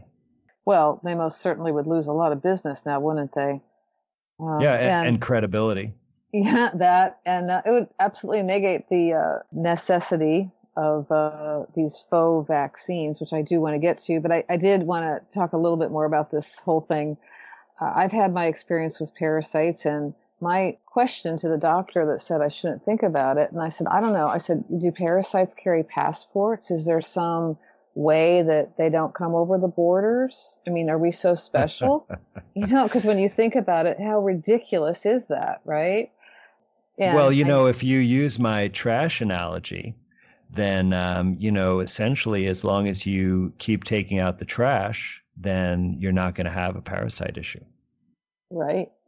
And, the other thing is that not everybody's body is efficient at taking out the trash. There are things that go on with people, and it can be a nutritional deficiency or whatever, but, not everybody has the same trash picking up service. We're all different with this. So some are more susceptible. And that's the thing I wanted to get to, was the whole thing of this, why this is really affecting older people so much, and the whole comorbidity issue. It seems rather self-explanatory in this light, but I wanted to hear what you had to say about that. Yeah, well, it's not that this or that is affecting old people so much. It's that old people are who generally die, because we live to old age and then we die. And, death has a consistent rate among the population, and it's 1 per person. So we might be looking through a microscopic lens now at the elderly, but we're not looking broad enough to see that, we expect elderly people to die at a much, much higher rate. But if we want to see, well, why were there spikes in the death of elderly that are going on last spring, and why are they now? It's very clear. In last spring, it's because of the policies that were going on that were slightly different in different places. They were much more catastrophic in places like New York, where old people who were needed to be hospitalized were sent to nursing homes where they were neglected and left to die. But you had basically no access to services. You had scaring people, and then you basically made them stay home and avoid each other. So all the things that contribute to health and vitality went away. And that makes people more vulnerable to succumb to any type of insult in their body. I mean, there's a reason why there's the phrase being scared to death, because, that can literally occur. And it does, right. I've talked about this before on the show, of this study that was, you probably know it, that was done in the Pittsburgh area. And these people were Italian immigrants, and they did pretty much everything wrong. I mean, they smoked and drank and ate all kinds of food that you're supposedly not supposed to, and blah, blah, blah. And they couldn't figure out why these people were outliving everybody. I mean, they just didn't die. They died late in life without degenerative disease, etc. And to shorten it, they came to the conclusion eventually that what it was is they had such a good sense of community, and they felt such love, and that was the thing that really made them live and not become ill. They didn't have fear. And even if something would happen to one of them, the rest of the people would step in and take care of it. So it wasn't this isolation. It wasn't this fear. And it actually, they have replicated this study since, and it holds true every time. So I think, this whole thing about, I have a father who has been isolated in a nursing home with Alzheimer's since last March 17th. And it is criminal what's happened. And I don't have control over the situation or when it be happening, but I certainly know it from a personal thing. And I've watched him just go straight downhill since he's been there. He has no contact with people. So, it's pretty well known that people need social interactions, and they need a sense of purpose. And when they lose those things, they generally succumb. Yes. Yeah. Well, I'm waiting on the call. Unfortunately, I'm in that place. So I also would like to ask a question. I wanted to ask about the mRNA, and just to give our listenership a nutshell explanation about what it is, how it functions in the body, how it changes how the body's immune system works. Well, we're talking about here essentially a brand new technology, and it's hard for me to really understand how they could call this a vaccine or talk about immunity from it, because really, I think the most accurate way to describe it is gene therapy. And they're providing a gene in the form of an mRNA or messenger RNA, and that's the type of genetic material that directly codes proteins. So it's essentially like software to make a protein. But as I said earlier, since there's not been an actual intact virus that's been demonstrated from which to extract a genetic sequence to make up the genes, then we don't really know what this sequence represents or what product is going to be made as a result of this gene therapy. And thus there's unknown effects that it would have on the body. Now, what they say will happen is that they say that our cells, because this is like I said, a gene therapy similar to GMO organisms, where they take a foreign gene or genetic material, put it into a host, which in this case would be us, and then have that host make the foreign product. So in other words, it kind of turns us into a manufacturing plant for some kind of foreign or exogenous protein. But since we don't know, what this is, we don't really know what the effect it could have. But what they tell us it does is that it represents a protein that's on the surface of a viral particle, and that when our cells make it inside the cell, that somehow our immune system will recognize it as foreign and then develop immunity.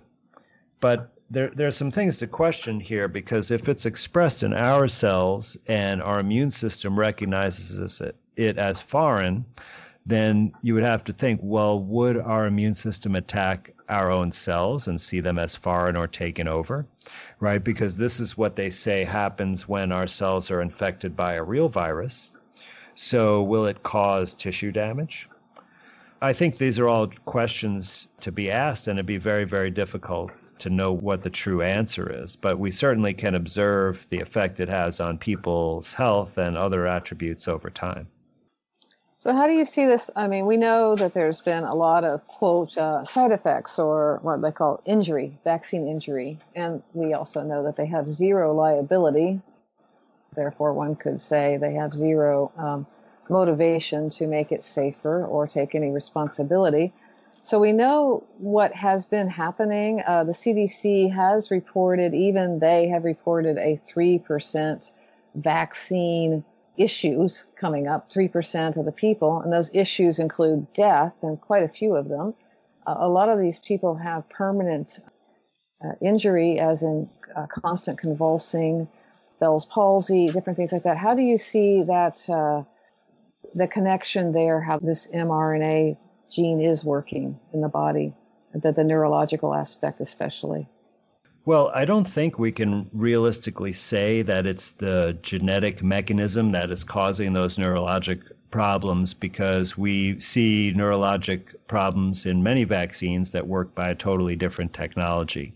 And that includes Bell's palsy, as well as Guillain-Barré syndrome and transverse myelitis and encephalomyelitis and other things like that.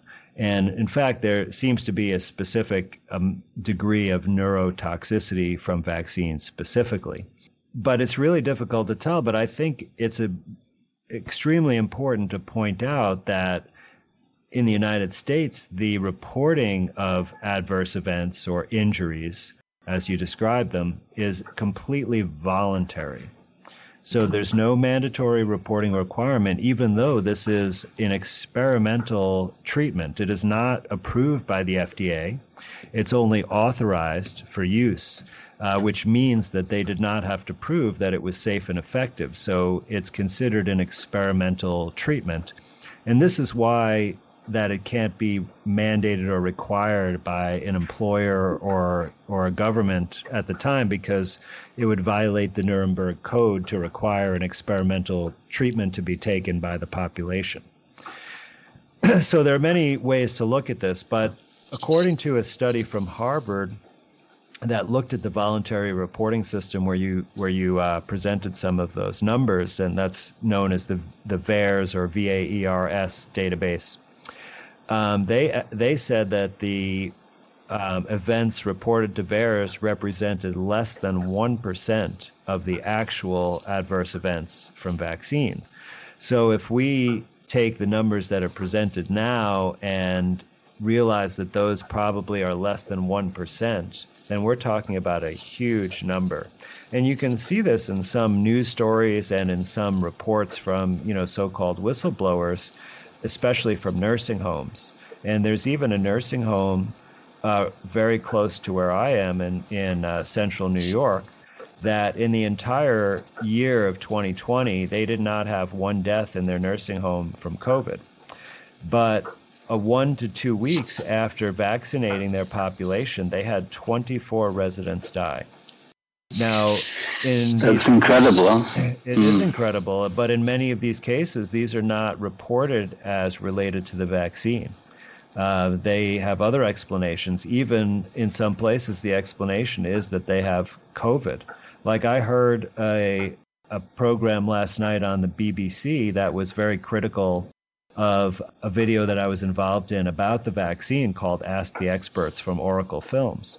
And in that video, they presented a person who was unsure about the vaccine, and she described how her father, who was elderly and had dementia, went to the hospital, was diagnosed with COVID, and then was given the vaccine and died 1 or 2 days after the vaccine. And of course, they said, well, it was too late for the vaccine to help, instead of saying, geez, the vaccine killed this guy.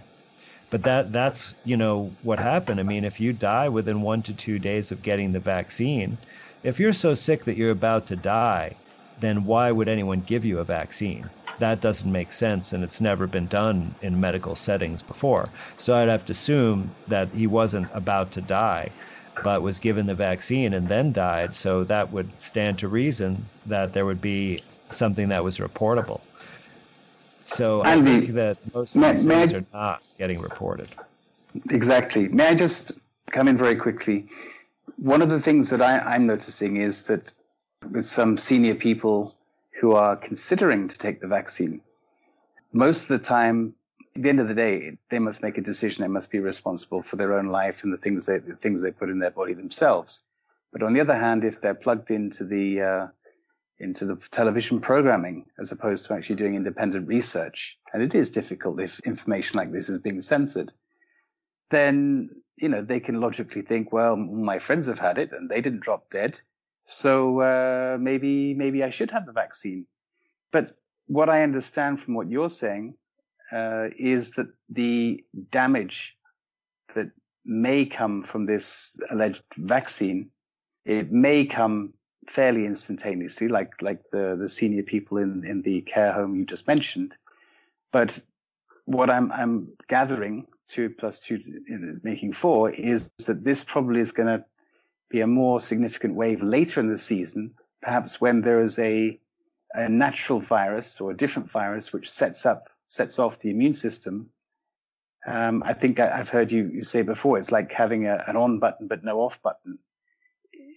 What would you say to somebody who's seriously considering to take a vaccine right now?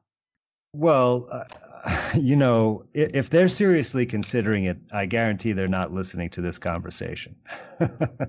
True. But in all seriousness, I mean, if you just turn off the TV and just look around and think about all the people like, are people dropping dead in the streets? Are healthy people that you knew firsthand dead within the last year from a sudden illness, and they were in good health before? And if that's not the case, then why would you be taking a vaccine? Even if you look at the official numbers, that the survival rate is over 99%. So yes. Why would you need a vaccine? Even if there's only a 1 in 1,000 risk of a serious health consequence, if there's no reason to take it, why would you risk it at all? Right? Exactly. So that's where I would go. And then why would you risk it with something that's experimental? Why is there such a rush? It's 10 times as fast as the normal time to develop a vaccine. Not twice as fast, 10 times as fast. Absolutely. Why the urgency? Why the urgency? And also, for example, on British TV, I know about the documentary you mentioned that was aired this week on British TV. I have not yet seen it because I'm traveling, but I will certainly take a look at it. But what I do understand that came out in the news this week is that the British politicians have started to say that they have not yet ruled out the possibility of people needing to show a vaccine passport before they can actually go shopping for food. It's not yet ruled out. So this force-fed directive for, everybody must have this vaccine, which has not been tested on very many people. It's not been tested on people of different age groups. It's not been tested on people who are taking different medications in parallel to this vaccination. It's totally experimental. There's no, what can I say? There's no, you came up with it earlier, Annette, there's no fallback position, there's no responsibility taking if there is any damage. And ultimately, this virus has not yet been isolated in the first place. So what is it all about? Yeah, I mean, would you buy a car if you had no recourse? What if the car just exploded and you couldn't sue them? I mean, would you buy that car? I don't think I'd buy that car. Teslas, they've been known to explode spontaneously, right? But I guarantee that you can sue Tesla. Yeah, I'm quite right. So, I was just going to say that, when we present evidence, we're always questioned. But when mainstream media or the medical profession presents something, it's never questioned. And, I don't know how you deal with that issue. It's really frustrating because I'm looking at actual studies and stuff and then called into question. Do you have any comment on that? It's really hard to frame the discussion because, for me, like all the time, people send me the same articles over and over again, the publications. And in the title of the article, it says isolation of a novel coronavirus. And I know that they misuse that word, but people think that means it's, proved. And so it's really hard to kind of, say, all right, this is the discussion that we can have. Like you have to actually read the article first, then we can talk about it, kind of thing. So how do you, frame the discussion of what's what and what you're going to talk about, in this debate? And, in my personal life, I have the same kind of difficulties that you do with this. Really? Because it hasn't met any of the postulate requirements, and it's questionable whether the postulate's accurate in and of itself. But most certainly, even it hasn't even met that requirement. Well, I think you're talking about Koch's postulates, and yes. They are valid. They're just common sense. You take the germ out of the sick person, you purify it, and then you put it in somebody else and see if he causes the same disease. Like that's all it is, right? Very common sense.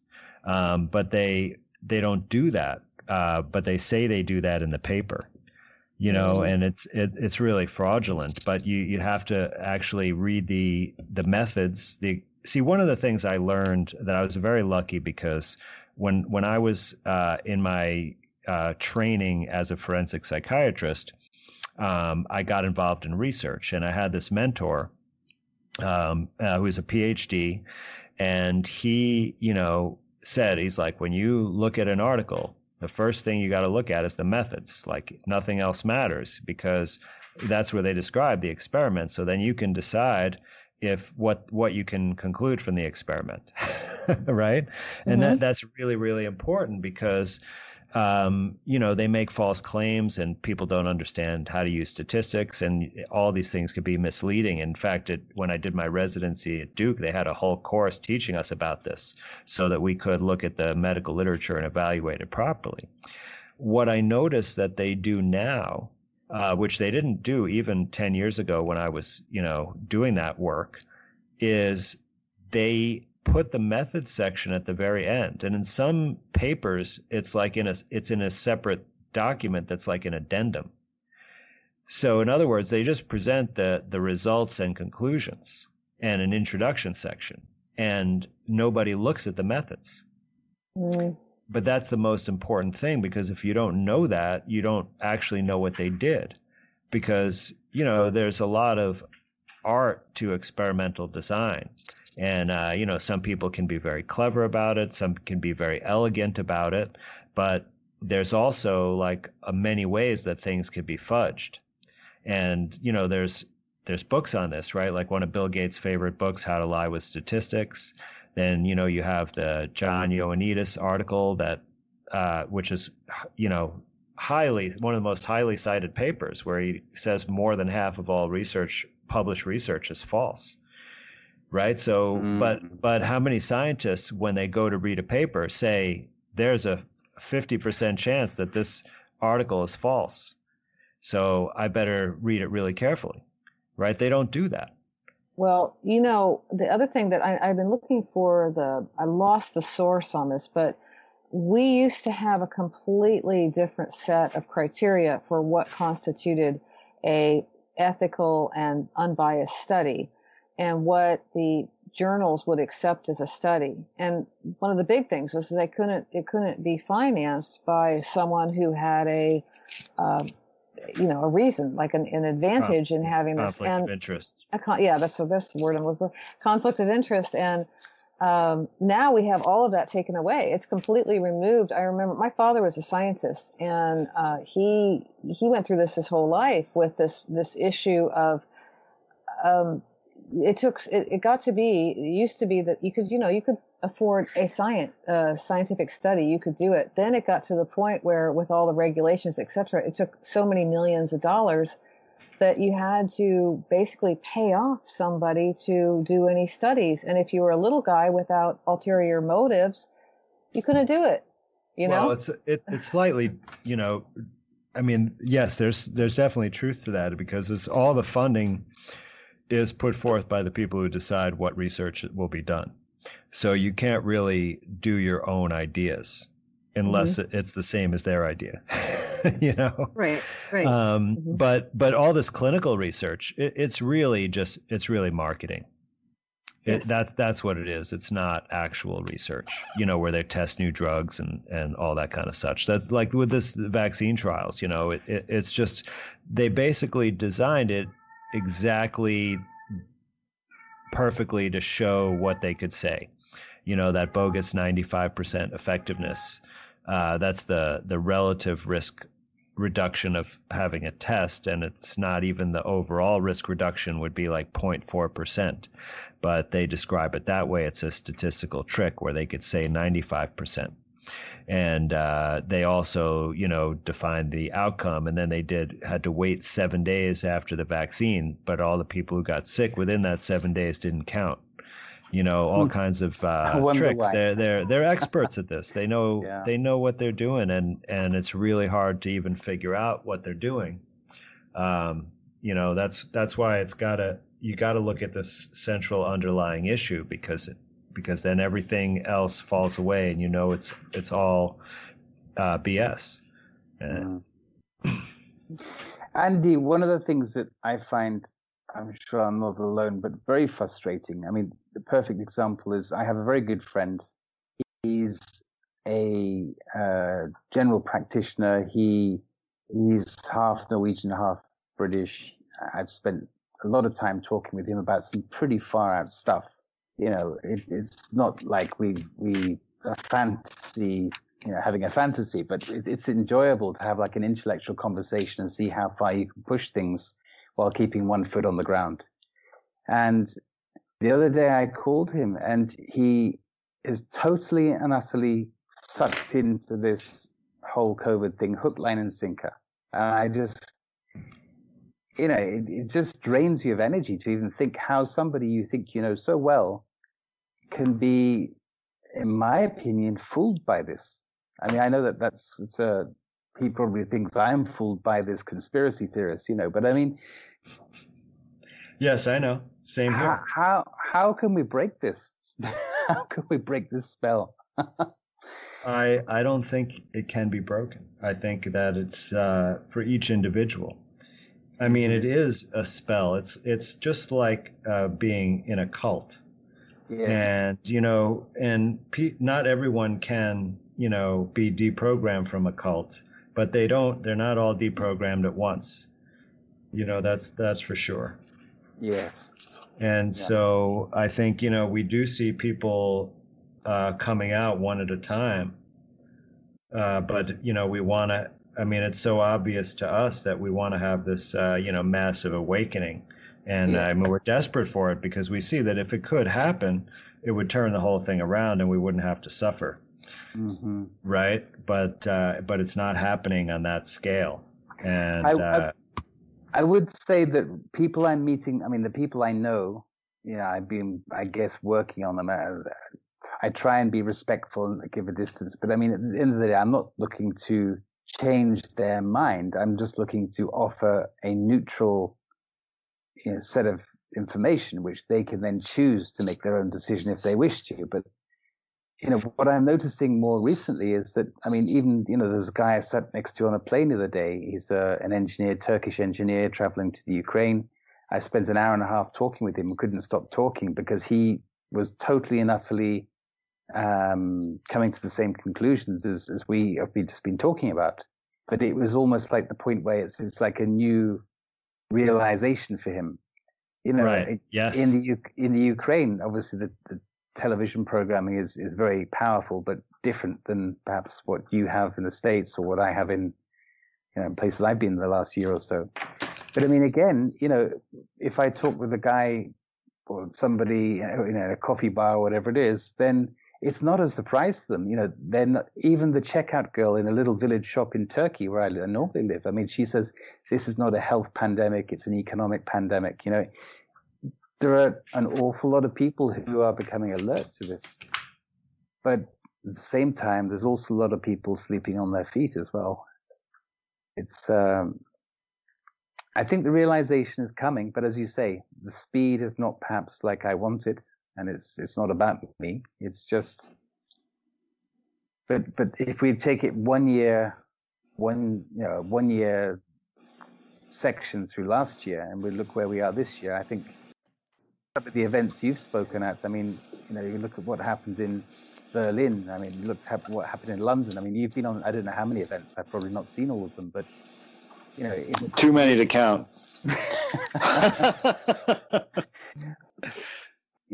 From your side, how many events are there? How much of this is actually going on at the moment? That's what I'd find fascinating, because so much is sent to the other side. I mean, not enough would be the short answer. I mean, there certainly is stuff. I mean, there are people in the UK for sure, and in Canada for sure, who I know personally who are organizing or participating in marches and rallies every single week, and have been doing this since the summer. Mm-hmm. But I don't think that this is really representative, and I don't think that that's what's going to be helpful. Mm-hmm. Like, look, in Berlin, there was over 1 million people there, right? Yeah, back in September. And yes. that is one of the most oppressive places. I mean, they they're building or have built concentration camps in Germany, and the people are accepting it. They've had subsequent rallies, and what do? They had the military with water cannons, mm-hmm. and people are not fighting back. So it's essentially, not meaningful. The only thing I think is meaningful is individually in your own life, you have to defy the orders. If you have a business, you keep it open. If you are a customer, you don't get tested, you don't wear a mask, you don't, and you deal with the situation that if you can't do something, you either don't do it, or you get a group of people together and you try to overcome the situation. Yes. We've done that with some shopping with masks, that some people were just too timid to face the social pressure to go in a store, but they didn't, they hated wearing them.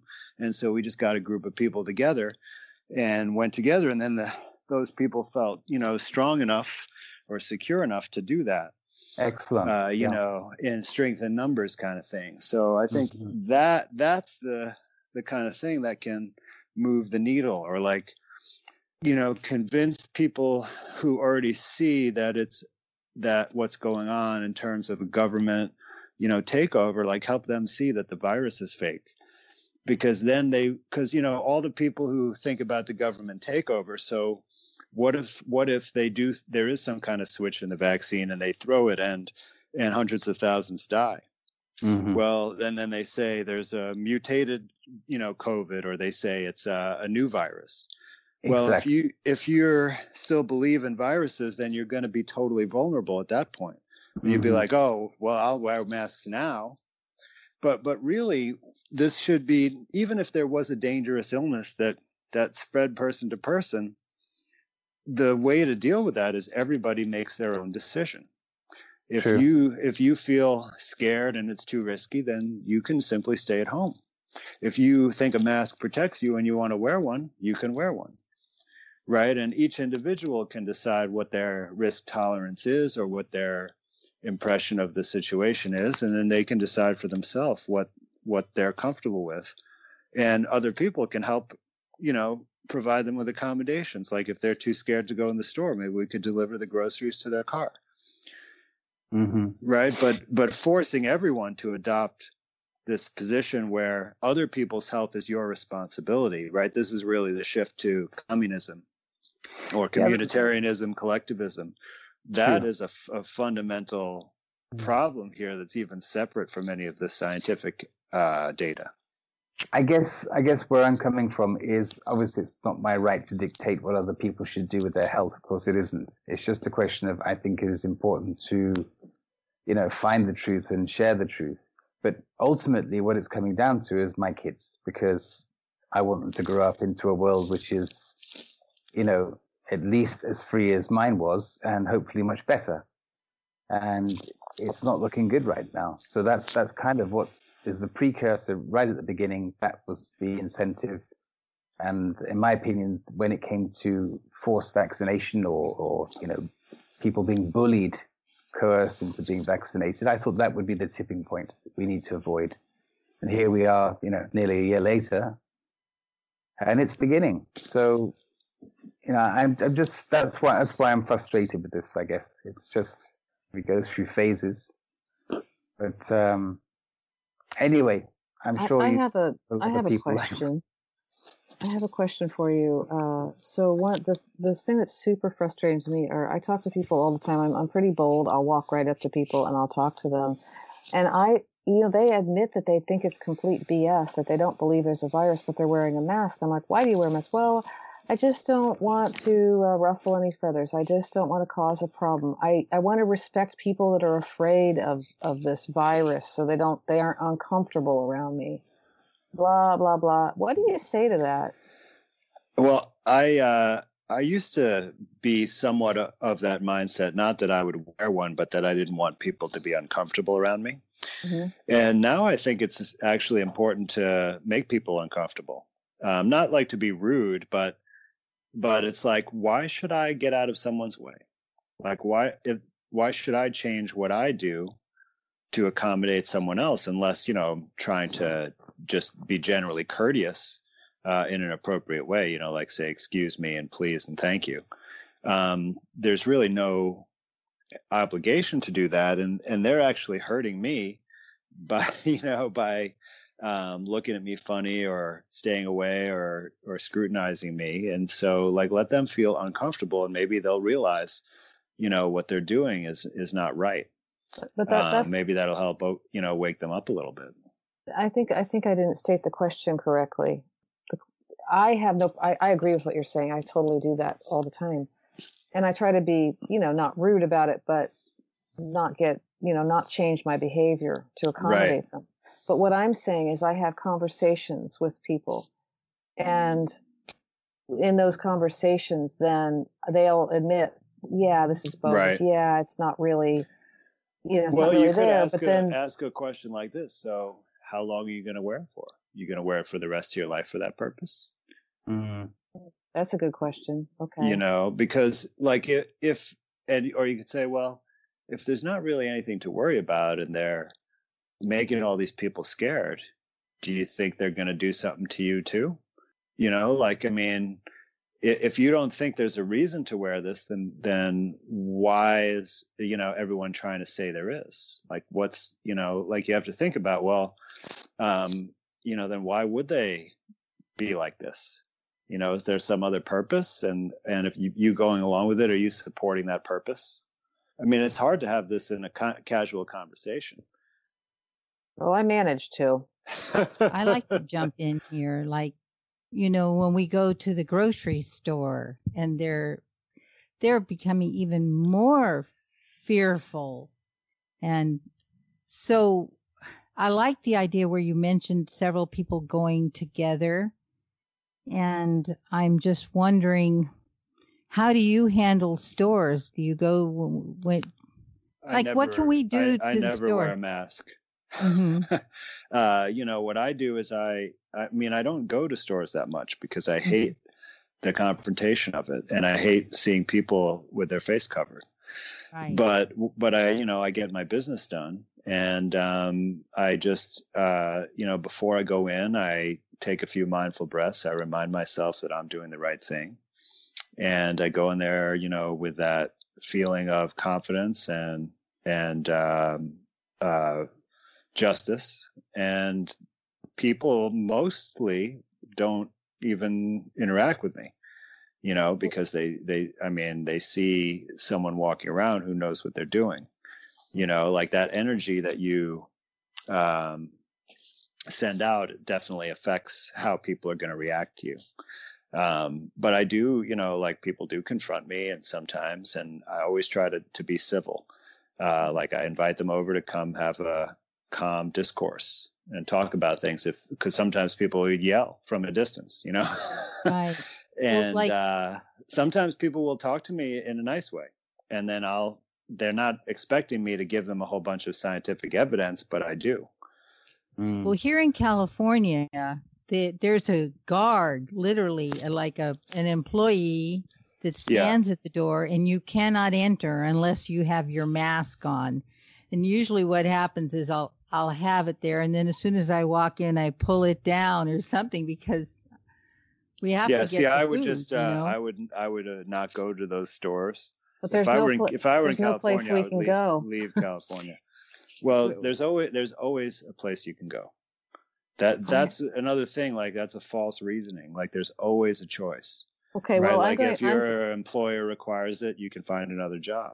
Like you can order groceries online or delivered, or you can move to a different area, or you know, travel.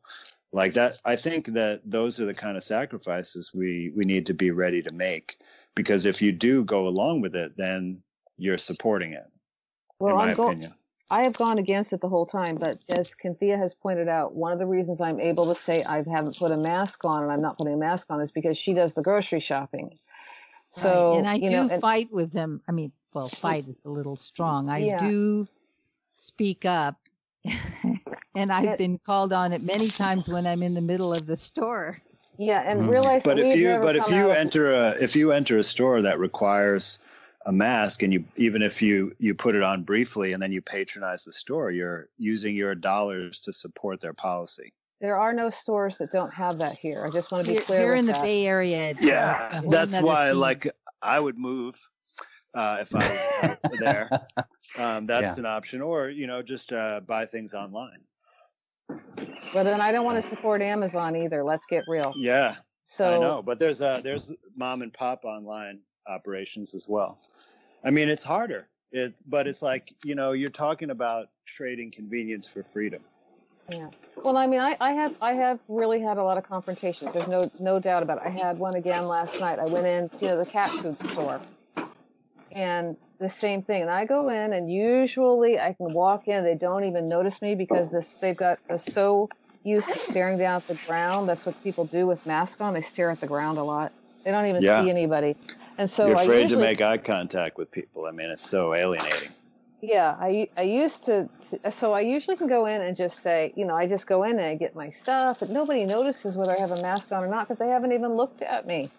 Right. So, but every once in a while I hit a hard wall, and the only time I ever put one on that I really had a conversation was I was trying to get back on a flight, and I know Timothy can relate to this. I was trying to get back home, and I flat out wasn't going to get on without sticking that damn thing over my face. Yeah, flying is one of the worst things. I wrote nasty messages on it, and then as soon as I got in my seat, I made a tent over my whole thing with a blanket, and I sat under there without a mask, and I dare them to take a look under there to see if I'm wearing a mask or not, right? Mm-hmm. I'm surprised they didn't.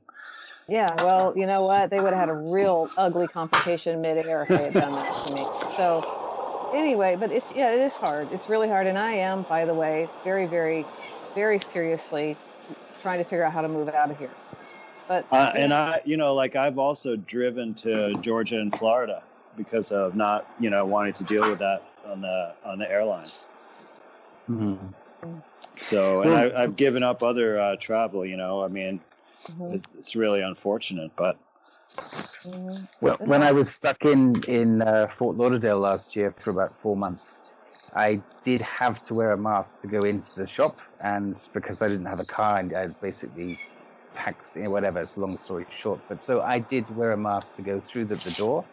I'd instantly hang it on my ear. I put it on my wrist. I put it on a drinking bottle of water. But the first thing I'd do is go up to a cheese counter, and I'd try about 3 or 4 different pieces of cheese. And of course, you have to take the mask off to try it. And nobody minds then. The COVID is safe then. Yeah, well, it's about, it's not about that. It's about something else. And everybody kind of knows it in some way that it's about something else, because otherwise all these contradictions would be picked up upon. Sure. I mean, when you, occasionally in the hospital, they would want you to wear a mask for, somebody who had, MRSA infection or something, but you wear it for 5 minutes and then you throw it away before you leave the room because it's contaminated. That's it. You don't wear it for 8 hours. All the crap you're breathing out is in there. I've seen people sneeze in it and then keep it on. That's gross. Excellent. So, yeah. Well, for me, Andy, it's been an absolute pleasure. I can't believe the show has already shot past. We're coming up towards the end of the show. Andy, if there's anything you'd like to promote, any events or any books or any work, any papers, anything along those lines you'd like to promote, please feel free to do so right now. Well, Timothy, to be honest, I'm involved in too many things to mention specifically, but I would invite people to come to my website and sign up for my newsletter. And that's at andrewkaufmanmd.com, and it's 1 F and 1 N in Kaufman.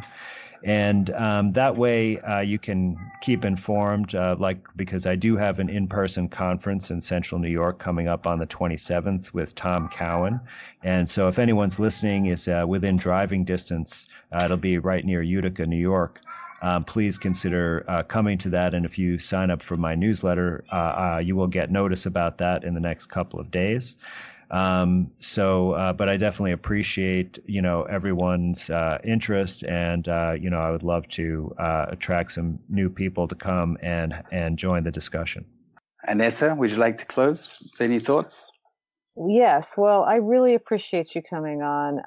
I wish we had more time to go into more detail, but I really encourage people to do their own research as always. Remember that we're dealing with something that definitely has a political motivation, and to listen carefully. We have, with these vaccines, there is no proof whatsoever, even admitted publicly, that they prevent you from getting this, quote, COVID, and they also do not prevent you from spreading it. And that's if you believe that it's you're even capable of doing any of it. So in the first place, so the vaccines are very questionable, and I would encourage everyone to do their research and before you think about it, because there is no off switch for this one. And thank you so much, Andy, for coming on and speaking with us. We really appreciate it. Cynthia, are there any points you'd like to bring in? I sure would. I want to thank you, Andy, for an amazing revelation tonight. I learned a lot, and I know that our listeners did, and we can't wait to have you back. So thanks a lot. Well, it's really been a pleasure.